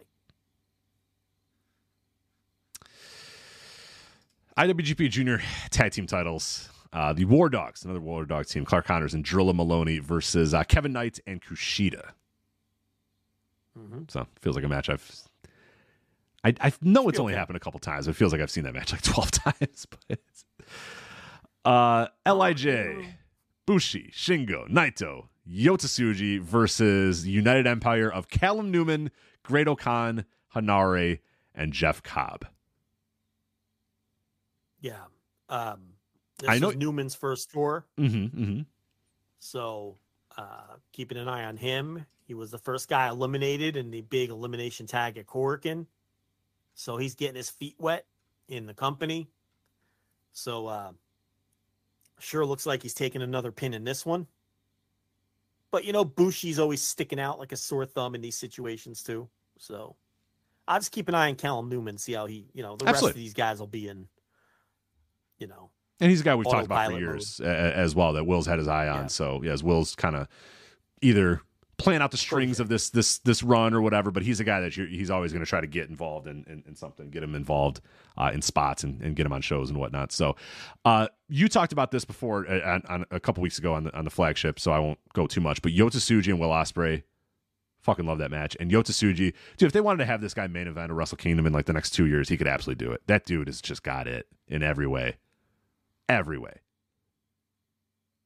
He's the best. He's fucking unbelievable. Yeah, it's unbelievable. He's already 30, so you can see why he's getting pushed quicker. Yeah, absolutely. Do it. Go ahead. Why not? Yeah.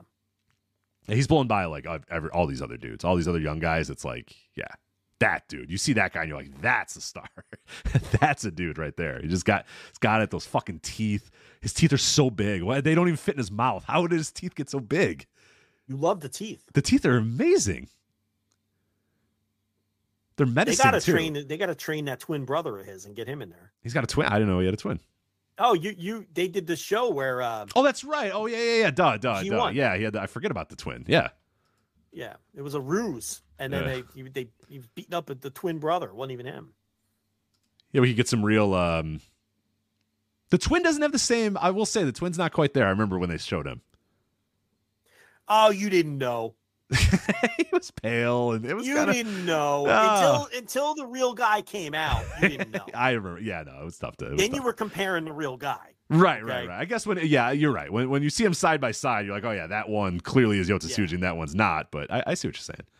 Yeah. For some reason that I can't fathom here in Sumo Hall, Tonga Loa versus Chase Owens. I don't understand. What? Why? Who asked for this? Who asked for this? You know, Ryan Reynolds gif, but why? Yeah, right. Why?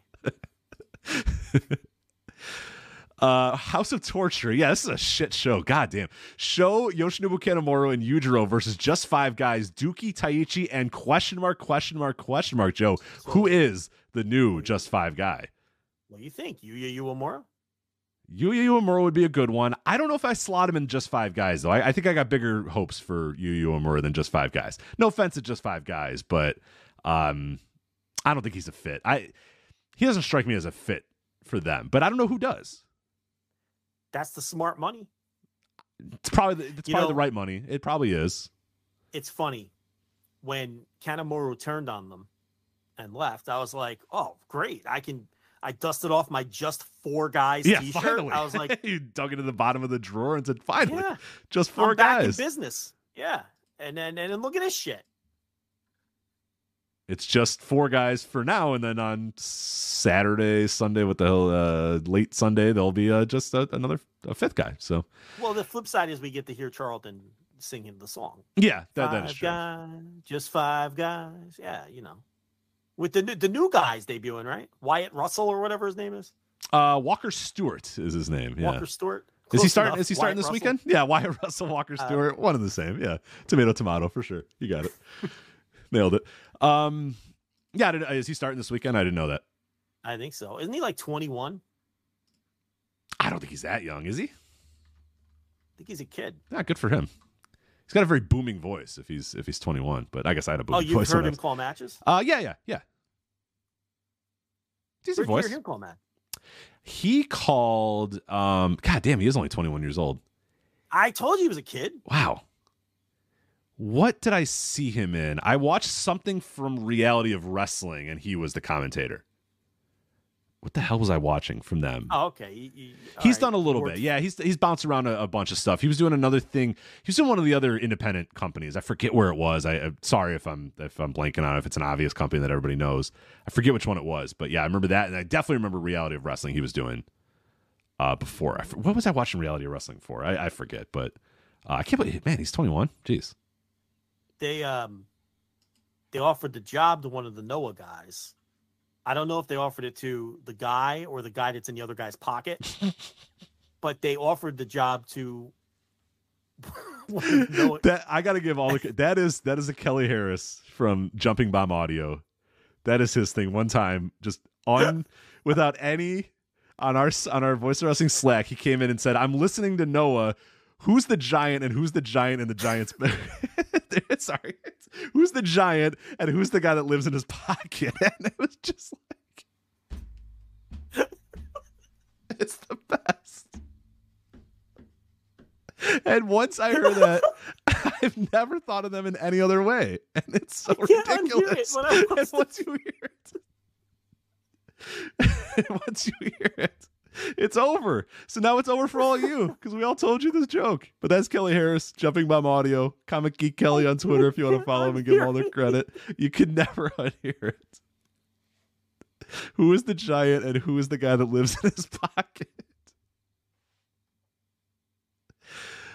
My stomach hurts. It's so ridiculous, but so perfect. I think of it every single time. Every time. It's Stu Fulton and Mark Pickering. Yeah, Stu Fulton is the giant, and Mark Pickering is the one that lives in his pocket, I guess. But I don't know which is which. No, Stu Fulton's the giant. Yeah, and Pickering's in his pocket. Correct. They did offer one of them the job. I read that in the Observer. I don't know which one. Those guys have talked an awful lot of shit, so it'd be kind of tough to take the old bag. You know what I mean, from those guys. But they've They are in the professional wrestling business, so it's not that hard to take that bag after talking shit. So, did you see that master cut of people? Somebody tried to dunk on Cody by master cutting all of his references to NXT and Wednesday Night Wars and all that sort of stuff, as if like, there you go, Cody. Like, what is it? And he gave the exact Cody response. He's like, why would I do this? Like, I love those guys. I had a great time starting some revolution. Just the most perfect Cody paragraph reply. And it's like, you can't dunk on this guy. He's a professional wrestler, man. He's a mercenary. He doesn't care. They thought they were going to dunk on him, and he was going to be like, oh boy, is my face red. I was making fun of NXT, and now I'm going to be on NXT. And it's like, this guy doesn't care. He's a mercenary, man. They don't get it. It's like a 2023 wrestling fan that's like, oh boy, look at this embarrassing thing. This guy put his foot in his mouth, and it's like, he doesn't care. Yeah. Anyway. Oh,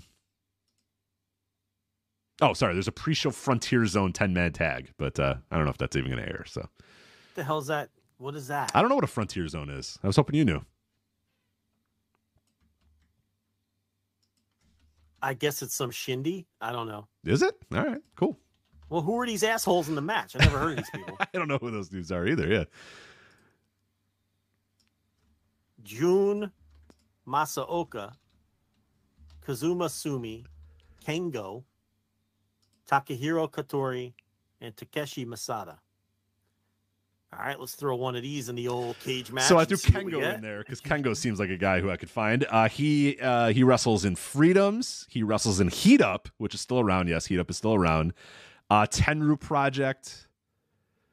Yeah, so that's just some shindy dude. He apparently did. Takeshi Masada is some 22-year-old from DDT. So is Kazuma Sumi. These are young DDT guys. They might be decent then. I don't watch DDT. Takahiro Katori. That guy sounds good. Sounds like a good name. That sounds like a good name. Yeah. That guy rules. I don't know if he rules or not, but he sounds like he rules. Takahiro Katori. Am I spelling this right? I hate cage match. Hold on. Takahiro Katori. All right, let me try this again. Okay, I looked him up. He works for Prominence, Freedoms. He did anyone that works for Freedoms, I'm out. He did an All Japan shot. A lot of Tenru projects. Something called Batos Cafe. That's never good. He's probably he's the drizzling shit. I can tell you right. Probably sucks. Yeah, this guy probably stinks. So, yeah, when you work in Batos Cafe or whatever the fuck that is, not good. Not good. I'm gonna now. I hear Freedoms. I'm about to subscribe to them on YouTube, though. I love subscribing to the worst Japanese shitties you can ever imagine. Jun Masaoka is a 32-year-old freelancer. Oh yeah, Freedoms. Forget it. Yeah, no thanks. So you're out on. You're automatically out on all Freedoms. Freedoms is garbage. It's just junk. It's been junk for years. Freedoms 666 Burst. Oh my God. All caps Burst? You're not an all caps Burst guy? Could you imagine the death threats we'd get for this segment if we did it 10 years ago? Oh my God. Yeah. We'd get literal death threats if we did this segment 10 years ago. Thankfully, none of them listen anymore. No, I hope. Well, yeah, there can't be any of them that listen anymore. Half of them don't even probably watch wrestling anymore. No. They all gave up for sure. Oh, yeah. This is the grimiest guy of them all. Jun Masaoka here. Oh, yeah. Ugh. some promotion called TTT Creation. Oh, I gotta subscribe to him on YouTube. Total Triumph Team. Okay. Fuminari Abe worked one of their shows. Oh, I don't know. I'm looking at this guy. He looks pretty good. He's like 32, so he's obviously not good, but. Oh, the Brahmins worked that, but forget it. You're always out on the Brahmins. Tell me more about this TTT Creation promotion. What do you got? That's what I was just telling you. Okay. Have, hold on, let me see who owns it. This Total Triumph Team. Are they on YouTube? Guts Isojima owns it. Okay.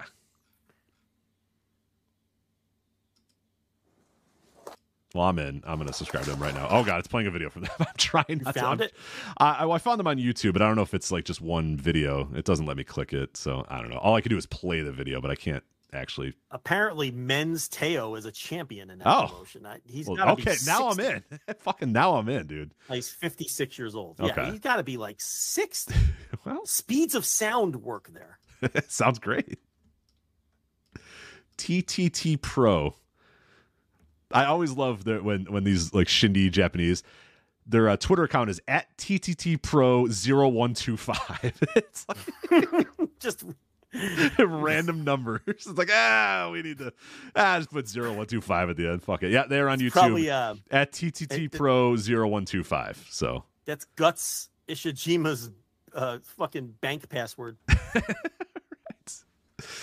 I have now subscribed to them on YouTube, so there you go. They haven't uploaded a video in 3 years, so that's probably not good. Maybe I shouldn't subscribe to them, but anyway. If you could get in his wallet, that's definitely his pin. Yeah, I don't know. Why? I don't know what the purpose of this is. Why they're giving these guys a match? Yeah, I don't know. Frontier Zone. We got to figure out what Frontier Zone is, if that's a sponsor or something like that. But Jordan Smith says Frontier Zone sounds like a knockoff Six Flags. Like your town gets like a Frontier Zone. They're like, yeah. You're like, oh, cool, Six Flags. You're like, nah, it's a Frontier Zone. You're like, yeah. Just one death per summer. right. On average. Right. Rickety ass. They get the roller coasters that Six Flags has discontinued or retired or whatever due to safety issues and Frontier Zone. It's like, yeah, we'll buy that thing. Why not? Yeah. Your parents tell you, listen, we're going to Frontier Zone Saturday. You can invite one of your friends, but they all decline. Right? Nobody wants to go. Their parents won't let them go. Yeah. They're like, oh, Frontier, no, I'm busy Saturday. Right. The Shermaner says, so you guys aren't excited about the Freedoms GCW War Games match this weekend. Can you believe it? Coming up. Yeah, I can't Freedoms and GCW. We'll review that next week. I'm sure of it. Just listen in. Might be towards the end of the show, but listen to the entire show. I'm sure we'll get to it at some point next week. So. Can you imagine watching that? No, I cannot, because I will not be watching that. No, I hate War Games matches. I hate GCW and I hate Freedom. So yeah, probably not going to go well. Sounds like an awful that seems like a bad idea for me to spend any amount of time watching that. But we'll talk about Bound for Glory next week. We've run out of time. I'm going to those shows, so we'll touch on that next week. We'll preview that. We'll hopefully have a whole card for Bound for Glory next week. But that's it. We're out of time here this week on the Flagship podcast. Again, we mentioned at the top with Flagship, patreon.com/Voices of Wrestling, voicesofwrestling.com/Patreon. Patreon's got a new update. Really much improved app. Much improved layout, and those collections are a real great way to figure out everything we've done on Flagship Patreon since early or late 2017, I should say. We have been on there doing stuff. Easier to find everything, easier to find TV reviews, easier to find retro series, easier to find written content, easier to find every single thing on our Patreon. That can all be done at patreon.com/Voices of Wrestling, flagship.patreon.com. As we mentioned, also voicesofwrestling.com for previews, reviews of all the stuff we talked about. I mentioned the Suit Williams MJF piece, which is spreading like wildfire. People are finding it, talking about it, discussing it. And like I said, it's kind of interesting that the worm has turned in a lot of ways with this MJF stuff, because I'm seeing a lot of people agreeing with Suit and starting to agree with us that, this stuff has jumped the shark, or whatever you want to say. This stuff has gotten way out of control. So great piece by Suit there up at Voices of Wrestling, and also everything on the Voice of Wrestling Podcast Network. Make sure you subscribe to the Voice of Wrestling Podcast Network on your app of choice, as well as every individual show that we have on the Voice of Wrestling Podcast Network as well. If you want to just listen to a particular show, each one has their own feed, so you can subscribe there and support them. But we definitely recommend subscribing to the entire feed as well, because there's a lot of great shows that are done every single week here on the Voice of Wrestling Podcast Network. So now we are bidding you adieu, but as is customary around these times when we're doing these live shows, the Mike and JD show is going live right now, or it is live, I should say, on the Voice of Wrestling YouTube channel. So you can close out of our video and then go and watch the Mike and JD show. They go live every Thursday night right around this time. So they're live. You can listen to them. They do a great job. One of the great new additions that we have to the Voice of Wrestling Podcast Network. So make sure you subscribe to them as well. So that is Joe. I am Rich. We will talk to you next time on the Flagship Podcast. Take care. At Parker, our purpose is simple. We want to make the world a better place by working more efficiently, by using more sustainable practices, by developing better technologies. We keep moving forward. With each new idea, innovation, and partnership, we're one step closer to fulfilling our purpose every single day. To find out more, visit parker.com/purpose. Parker, engineering your success. Hello there, my name's Neil David and I'm the host of Eurograps Express, the podcast exclusively dedicated to the wrestling of Europe. If it's wrestling and it happens in Europe and it's good, we talk about it. Whether it's RevPro, Progress, WXW, Passion Pro, Pro Wrestling Chaos, Pro Wrestling North, we don't care, we talk about them all. If it's good and it's exciting, I want to share it with you. We're on the Voices of Wrestling Podcasting Network. Check us out on the feed. Check us out on Twitter at EuroGrapsEXP. And join us for chat about European wrestling and a little bit of chat about cheese. Hopefully see you there.